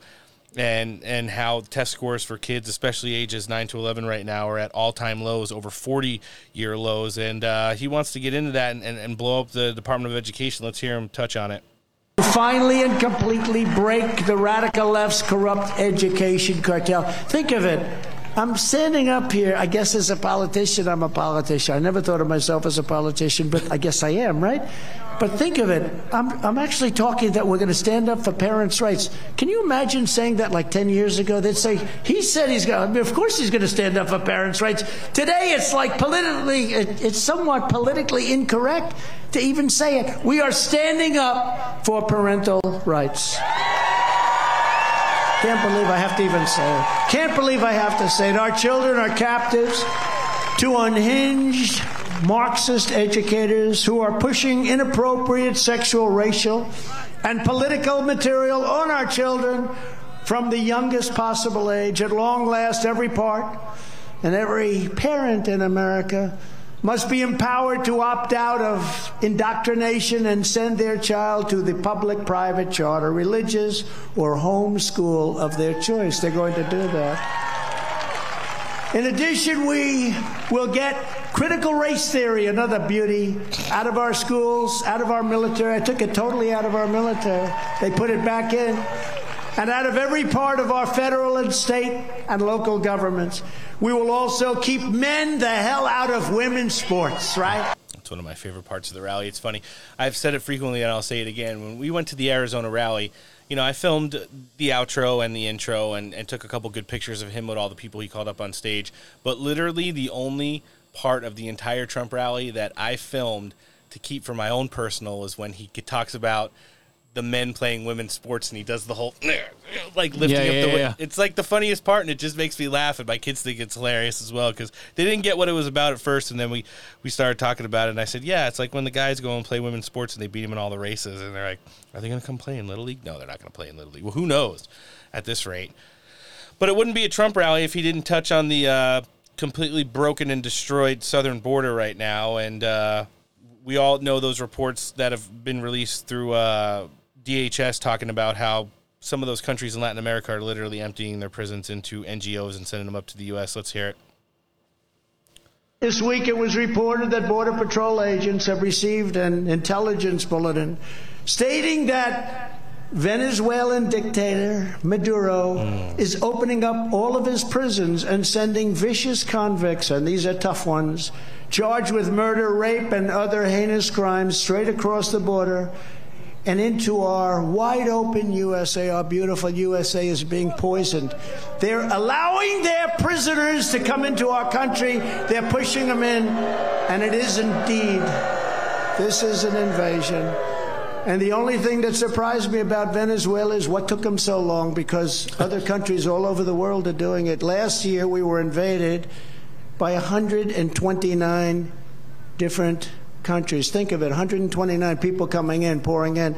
And many of those countries, during the course of this year, they opened their prisons. I don't know what took Venezuela so long, but they've opened their prisons and they let the roughest, toughest people that you'll ever see. You'll never see people like this. You don't know about people like this in North Carolina. You have tough people too, but they're people that like obeying the laws. They're people that love their police and respect their police and love their military. These people don't love their police and they don't respect their police. They certainly don't. And it's something that's kind of going under the radar just because of the catastrophe that everything else is right now and how close we're getting to the midterms. But that is something that is 100% real and something we need to all, be aware of. The level of animal that's getting released into our country right now, in addition to everyone else that's claiming fraudulent asylum across our U.S. southern border. Hey, team, I don't know if you guys heard about it. It was that thing that happened in North Dakota last week where apparently some 18-year-old kid got into an argument with an adult, and the adult wound up getting in his car and running him over and killing him. Yeah. Oh, yeah. It was a conservative. Yeah, they had an argument, and it was like he thought they were going to come after me. So he literally got in his truck and ran him over. Yeah. Chased him down and ran him over. Yeah. And he called his mom asking for help, but I think his mom knew him. The kid did not know the guy. But the mom knew of him, and then, you can go do a little research online. You could see the part of the interview of the guy who killed the kid. The guy was completely like, it was something normal to do. He's like, yeah, how long is this going to be? Like, I want to make bail and go home. And he's like, I got a job, I got a wife, I got kids. He like literally didn't give a shit that he just murdered an 18-year-old kid. And then, believe it or not, within 24 hours, he bailed out. He literally murdered a kid in cold blood. $50,000 or some shit like that. Yeah, yeah, but as long as that kid is on the opposing team of the majority, or whatever you want to call the majority of all these people that are in control right now, that's exactly what we're going to have happen. You're going to incentivize this kind of violence because, hey, this guy just fucking got off scot-free. Mm-hmm. Like, okay. Like, that's what they want. Yeah, it certainly is. If they can't red flag you to death, they can't SWAT you to death, they're going to fucking actually death you to death. No, it's 100% true. And, where we see this is more common in places like Chicago and San Francisco, Los Angeles, New York, and Washington, D.C. Now it's coming to places like North Dakota, which I really didn't think I'd ever see something like this. The only places you've heard about it probably is on Steve Bannon's War Room, Tucker Carlson Tonight, this show, and at the Trump rally. Let's hear Donald Trump weigh in on what he's heard regarding the situation. Just recently, a young 18-year-old man from North Dakota, I'm sure you read this over the last 2 days, named Kaler Ellingson, a young man, so handsome, beautiful, 18 years old, was targeted and killed, run down in cold blood with an SUV by a radical left maniac. He was a radical left, stupid person, simply because he was a Republican, and he was so proud of being a Republican, and this guy ran him down, and not one mainstream media network has even mentioned this horrible crime. Think of it. Now think of it the other way. Think of it the other way. Supposing a MAGA person ran down somebody on the other side, it'd be the biggest story you've ever seen. Wall-to-wall It's coverage. a disgrace. You people should be ashamed of yourselves. You should be ashamed of yourself. And our hearts go out to the parents and the friends. This young boy, this was a young man, wonderful, with a great future. And I'm just telling you, just so handsome and so beautiful and so great. And he got run down by a radical left nut job. Yeah, what are you going to say, Antoinette? It's just, it really is so disgusting. You know, I have a son. I can't even imagine. It's scary. These people are completely effed up. Yeah, and you just think the way these people think, and more often than not, impunity. That's what they think they can do. They can do whatever they want. Yeah, you see it in the news so often. The low bar that triggers these people into absolute meltdowns, and occasionally, which is becoming more frequent, violence right now is just gone off the charts in the last several years, and with, you know, our law enforcement across the country handcuffed, the threats of them losing qualified immunity across the board, big pushbacks for that, as referendums in this election as well. It's really hard. And then you factor in the whole component of who's coming into this country. You know, those people that went up to Martha's Vineyard and the ones that were shipped to Kamala Harris, they were gotten out of there pretty quick. They were all Venezuelans. Who knows if they were those convicted killers that were serving life sentences in jail. And that's probably one of the reasons that they mobilized the National Guard. However, if they're dumping him in your city, a la Beetlejuice up in Chicago, which she literally went out and said, you want to know what? The MAGA Republicans think it's funny when these people get shipped here, and now they can deal with it because we're dumping them in their neighborhoods. Like, that's literally, they don't give a shit if these people come in and rob your house and kill you and rape your kids and do all this bad stuff. And we've really got to get people in office right now who are going to pump the brakes on this once and for all. Before we hit the outro, he did talk about one of the largest components of this whole thing and something that plagued him throughout the course of his presidency, even though he did a hell of a job of combating it. Let's hear it. This November, the American people are going to show this repulsive political class exactly what we think of their lies, their witch hunts, and the corruption by voting in overwhelming numbers to throw them the hell out of office, starting with this disgusting human being, Letitia Peekaboo James. We're going to drain the swamp. We're going to save our country. We are going to drain that damn swamp, and I'll tell you, I did a hell of a job, but that sucker is deep. It's deep. It's deep. They're bad people. They happen to be bad people. I don't know if you guys had heard this. Probably the deepest swamp of all. They're bad people. I don't know if you had heard that one before. So, and that's there's a lot of truth to the matter there. I mean, he did do a good job of getting people in and out, but then again, he was forced to take on other people who have done an equally bad, if not worse, job as the Christopher Wrays, the Bill Barrs, the Anthony Faucis, and people like that, people who came to the front of the back end of the Trump administration and really have done nothing but a disservice to the American people. And, you know, as we hit the outro here, which is everybody's personalized ending to each different campaign stop, we're going to let that play for our listenership to enjoy, and then we'll do a little brief discussion afterwards.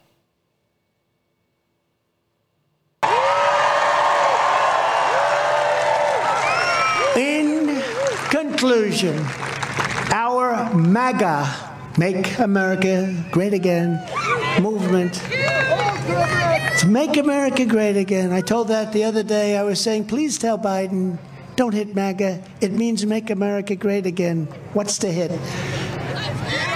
Can you imagine? They go after make America great again, but that tells you, sir. It's by far the greatest political movement in the history of our country, probably in the history of almost all countries. Together we are standing up against some of the most menacing forces, entrenched interests, and vicious opponents our people have ever seen. Despite great outside dangers from other countries, our biggest threat remains the sick, sinister, and evil people from within our own country.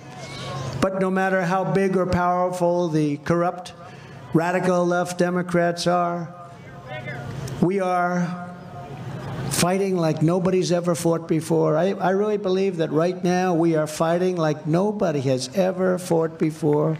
And you must never forget, this nation does not belong to them. This nation belongs to you.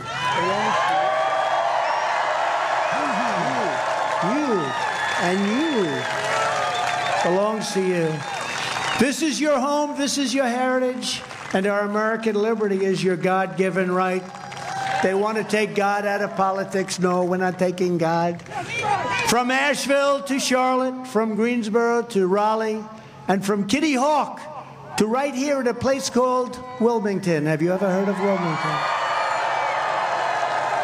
This state was forged by some of the toughest men and some of the strongest women ever to walk the face of the earth. Our American ancestors were backcountry farmers and frontier settlers, incredible people, woodsmen and craftsmen and workers and warriors who poured their love into this land for their families. And above all, they were proud citizens, fiercely independent North Carolina patriots who blazed their own trail and took orders from nobody. They forged the pathways, they climbed the mountains, they fought the battles, they conquered the dangers, and they tamed the unknown wilderness. They built the factories, and they gave everything they had to make America into the greatest and most powerful nation in the history of the world.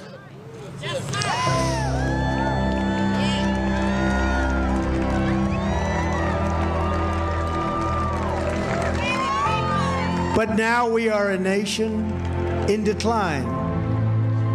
We are a failing nation. We are a nation that has the highest inflation in 50 years, and where the stock market finished the worst first half of the year since 1872. Likewise, we are a nation that has the highest energy costs in its history. We are no longer energy independent or energy dominant, as we just were 2 very short years ago. We are a nation that is begging Venezuela, Saudi Arabia, and many other countries for oil. Please, please, please help us, says Joe Biden. And we have more liquid gold right under our feet than any other country. We are a nation that is consumed by the radical left's Green New Deal, yet everyone knows that the Green New Deal will lead to our destruction. We are a nation whose leaders are demanding all-electric cars, even though they can't go far, cost too much, and whose batteries are produced in China with materials only available in China, when unlimited amounts of gasoline are available inexpensively right under our feet in the United States, but not available anywhere in China. We are a nation that ended oil exploration and production in the United States just as the price of oil reached an all-time high. We are a nation that surrendered in Afghanistan, leaving behind dead soldiers, American citizens, and $85 billion worth of the finest military equipment anywhere in the world. And we are a nation that allowed Russia to devastate a country, Ukraine, killing hundreds of thousands of people, and it will only get worse. It would never have happened with me as your commander-in-chief, and for 4 long years, it didn't happen. And China, with Taiwan, is next. We are a nation that has weaponized its law enforcement against the opposing political party like never before. We've got a Federal Bureau of Investigation that won't allow bad election-changing facts to be presented to the public, where Hunter Biden's laptop was Russian disinformation when they knew it wasn't, and a Department of Justice that refuses to investigate egregious acts of voting irregularities and fraud. And we have a president who is cognitively impaired and in no condition to lead our country, which may very well end up in World War III. We are a nation that no longer has a free and fair press. Fake news is all you get, and they are the enemy of the people.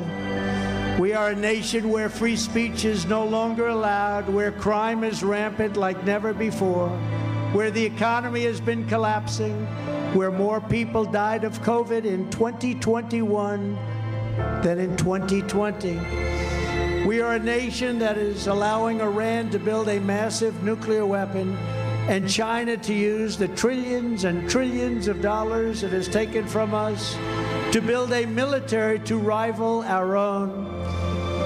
And just 2 years ago, we had Iran, China, Russia, and North Korea in check. They weren't going to do a thing against us, and everyone knows it. And perhaps most importantly, we are a nation that is no longer respected or listened to around the world. We are a nation that in many ways has become a joke. And we are a nation that is hostile to liberty, freedom, and faith. We are a nation whose economy is floundering, whose stores are not stocked, whose deliveries are not coming, and whose educational system is ranked at the bottom of every single list. We are a nation whose once revered airports are dirty and a crowded mess, where you sit and wait for hours and then are notified that the plane won't leave, and they have no idea when it will. A nation where ticket prices are through the roof. They don't have the pilots fly the planes. They don't want or seek qualified air traffic controllers, and they don't know what they're doing. We are a nation that has lost its confidence, willpower, and strength. We are a nation that has lost its way. But we are not going to let this continue. 2 years ago, we were a great nation, and we will soon be a great nation again.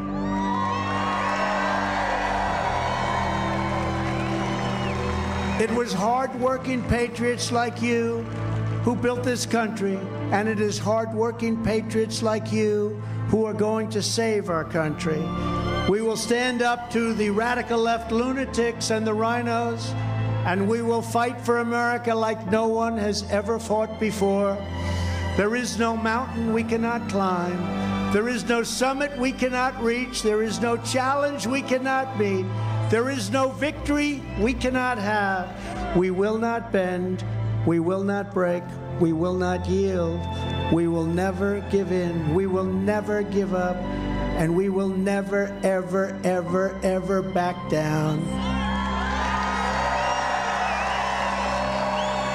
As long as we are confident and united, the tyrants we are fighting do not stand a chance, because we are Americans, and Americans kneel to God and God alone.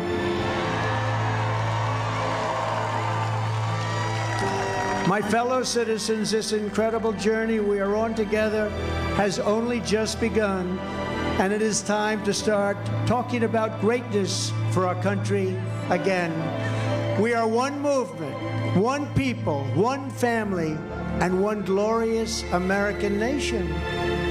So with the help of everyone here today and citizens all across our land, we will make America powerful again. We will make America wealthy again. We will make America strong again. We will make America proud again. We will make America safe again. And we will make America great again. Thank you. God bless you. Thank you very much, North Carolina. Thank you. Thank you very much. Oh, and there would be some dance moves to follow. Nice. I don't know. What do you think? I'm giving it a 9 out of 10. I think the energy level from the audience was probably up there as some of the best. Definitely top 3 of the midterm election cycle so far. And I thought where Donald Trump may have been a little bit reserved to start out, he definitely ended on a high note and threw every single person that needed to be thrown under the bus adequately and then ran them over a couple times. Figuratively, of course, not like that 18-year-old kid from North Dakota. That would be in really bad taste and not what us MAGA Republicans are doing as we head down the stretch here. We're going to have some more Trump rallies on deck, and of course we'll be covering them like no other podcast, as we are the most America First of them all, continue to do. And listen, Donald Trump's looking good. Energy level up. Looks like he's lost a little bit of weight. And all we can do is continue to hope that he, on the, legitimacy of his coattails, brings all these candidates over the finish line on November 8th, because he's working really hard right now. He's doing a lot of things that most former presidents and definitely kingmakers of the party shouldn't have to do. Mm-hmm. And that is because of the overall lack of spine in the Republican Party. We outlined that a lot with Dr. Peter Navarro today, and we will definitely be keeping an eye on it moving forward. Better than average way to start the week. What do you think, team? Had worse? Definitely had better. If you enjoyed this episode and would like to listen to the other 172 Steak for Breakfast podcast, you can find us across every downloadable podcasting platform or on iTunes, Spotify, Podbean, Pod Addict, Google Podcast, FM Player, iHeartRadio, the Patriot Podcast Network on the Roku app, or even on Frank Speech. Subscribe to the show and rate it, leave a review, and don't forget to download, listen, like, follow, and share Steak for Breakfast content. Show creds go to our amazing guest that we had on today, former top Trump advisor, author of his new book, How to Take Back the Trump White House, Dr. Peter Navarro. In addition to him, 2 America First Republican nominees, Keith Pachow in Illinois 6, and Bob Burns in New Hampshire 2. In addition to them, some of our internet friends, Who White Memes, the Patriotic Babes account, Ultra Garbaggio, and Christina Bob of Save America. Friends, remember, when you're looking to throw some cash at someone other than midterm election candidates, make sure you do it to our partners, because when you do that, all it does is help make small American businesses great again, namely MyPillow. Listen, Mike Lindell's doing a lot out there working on behalf of the American people. The least you could do is go and treat yourself to an Air Lindell version 2s or maybe a little coffee. When you enter promo code STEAK at checkout, you get big savings. MyPillow.com/steak for everything sleep related. MyStore.com/steak for everything breakfast related. In addition, you could always talk to a qualified pillow representative, 1-800-658-8045. The top tier of ear gear and the world's most technologically advanced in-studio recording equipment. The bestest headphones I have ever owned can be found at Audeze. Treat yourself, make the investment. If you're serious about doing things like this, you want to invest with some great quality equipment like that. Audeze.com is the website. You can find them on Facebook and Instagram as well. The Patriot Cigar Company. You want to get a delicious cigar, you're going to want to go and check out what Alan's got going on. He'll be in to guest host on Friday with us as well.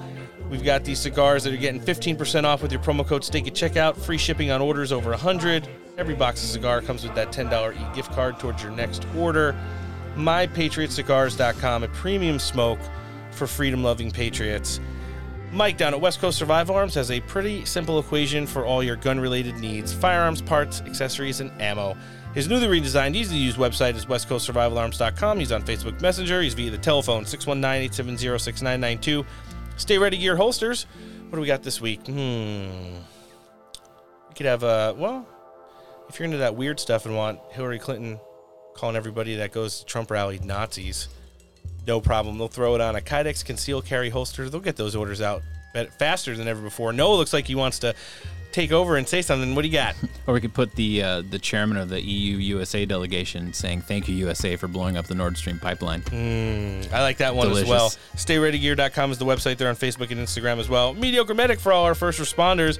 You're going to like everything they've got in their store. You're going to like their Instagram a little bit more. You can find them at MediocreMedic.com. And last but certainly not least, I just gave a little tappy to our Zero Flux duck we got in the studio here. If you still don't know, figure it out. T-shirts, pins, flags, etc., plus the patches. Go talk to Mark Joe Friday. Dumpbox.us. They're on Facebook and Instagram as well.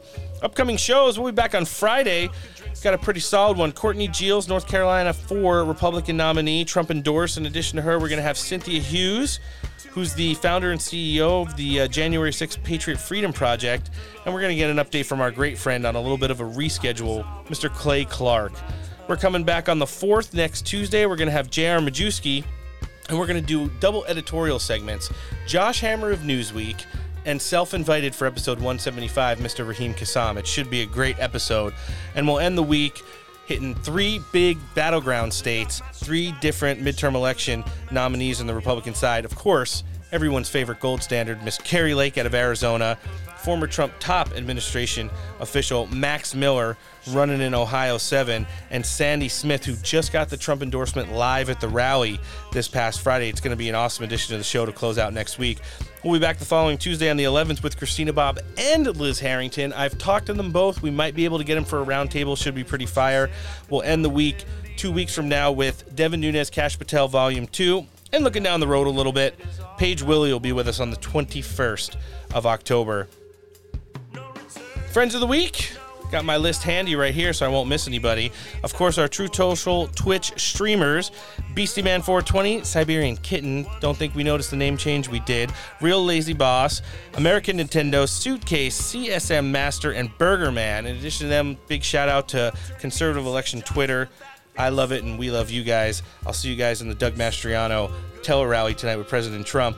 Some call me Tim79, Thomas Bama, and Ghost Hammer round out our biggest shares of stuff. And then let's jump into this meme community. We got Mostly Peaceful, C3P Meme. Episode of number 11 of Trump and Sons was a banger. Dumbass Photoshop, Madam America, thanks for resharing that collab we did. Real Brenda Memes. Grand Old Memes, Not Far Out, Republican Actual 2.0, and the Real Meme DeLorean. Guys, things to remember between now and next show. Number 1, do your own research. Figure it out. We throw a ton of information at you guys. Help us help you make your experience better. Go do some of your own research. Number 2, start a podcast. Not bad.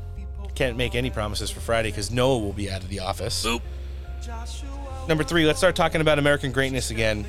We don't talk about it enough. We talk about it a lot when we do the Trump rallies, but we need to start talking about American greatness again. And last but certainly not least, let's see what happens. This has been episode 173 of the Steak for Breakfast podcast, and we'll be back with episode 174 on Friday with Courtney Geels, Cynthia Hughes, and none other than Mr. Clay Clark. On behalf of the pod team, I'm Roan. Noah? Later. Antoinette? Bye. Thanks for listening, and take care.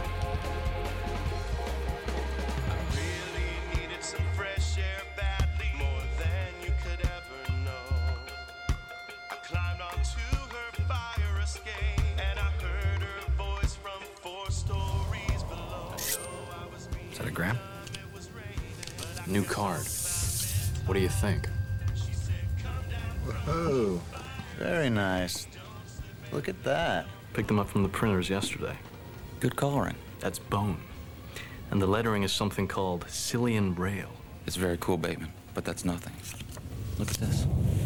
That is really nice. Eggshell with Romalian type. What do you think? Nice. Jesus. That is really super. How'd a nitwit like you get so tasteful? I can't believe that Bryce prefers Van Patten's card to mine. But wait. You ain't seen nothing yet. Raised lettering. Pale nimbus. White. Impressive. Very nice. Let's see Paul Allen's card.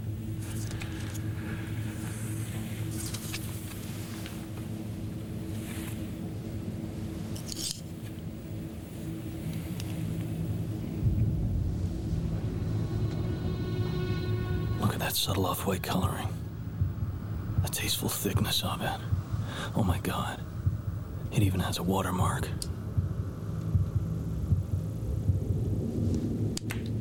Something wrong? Patrick? You're sweating.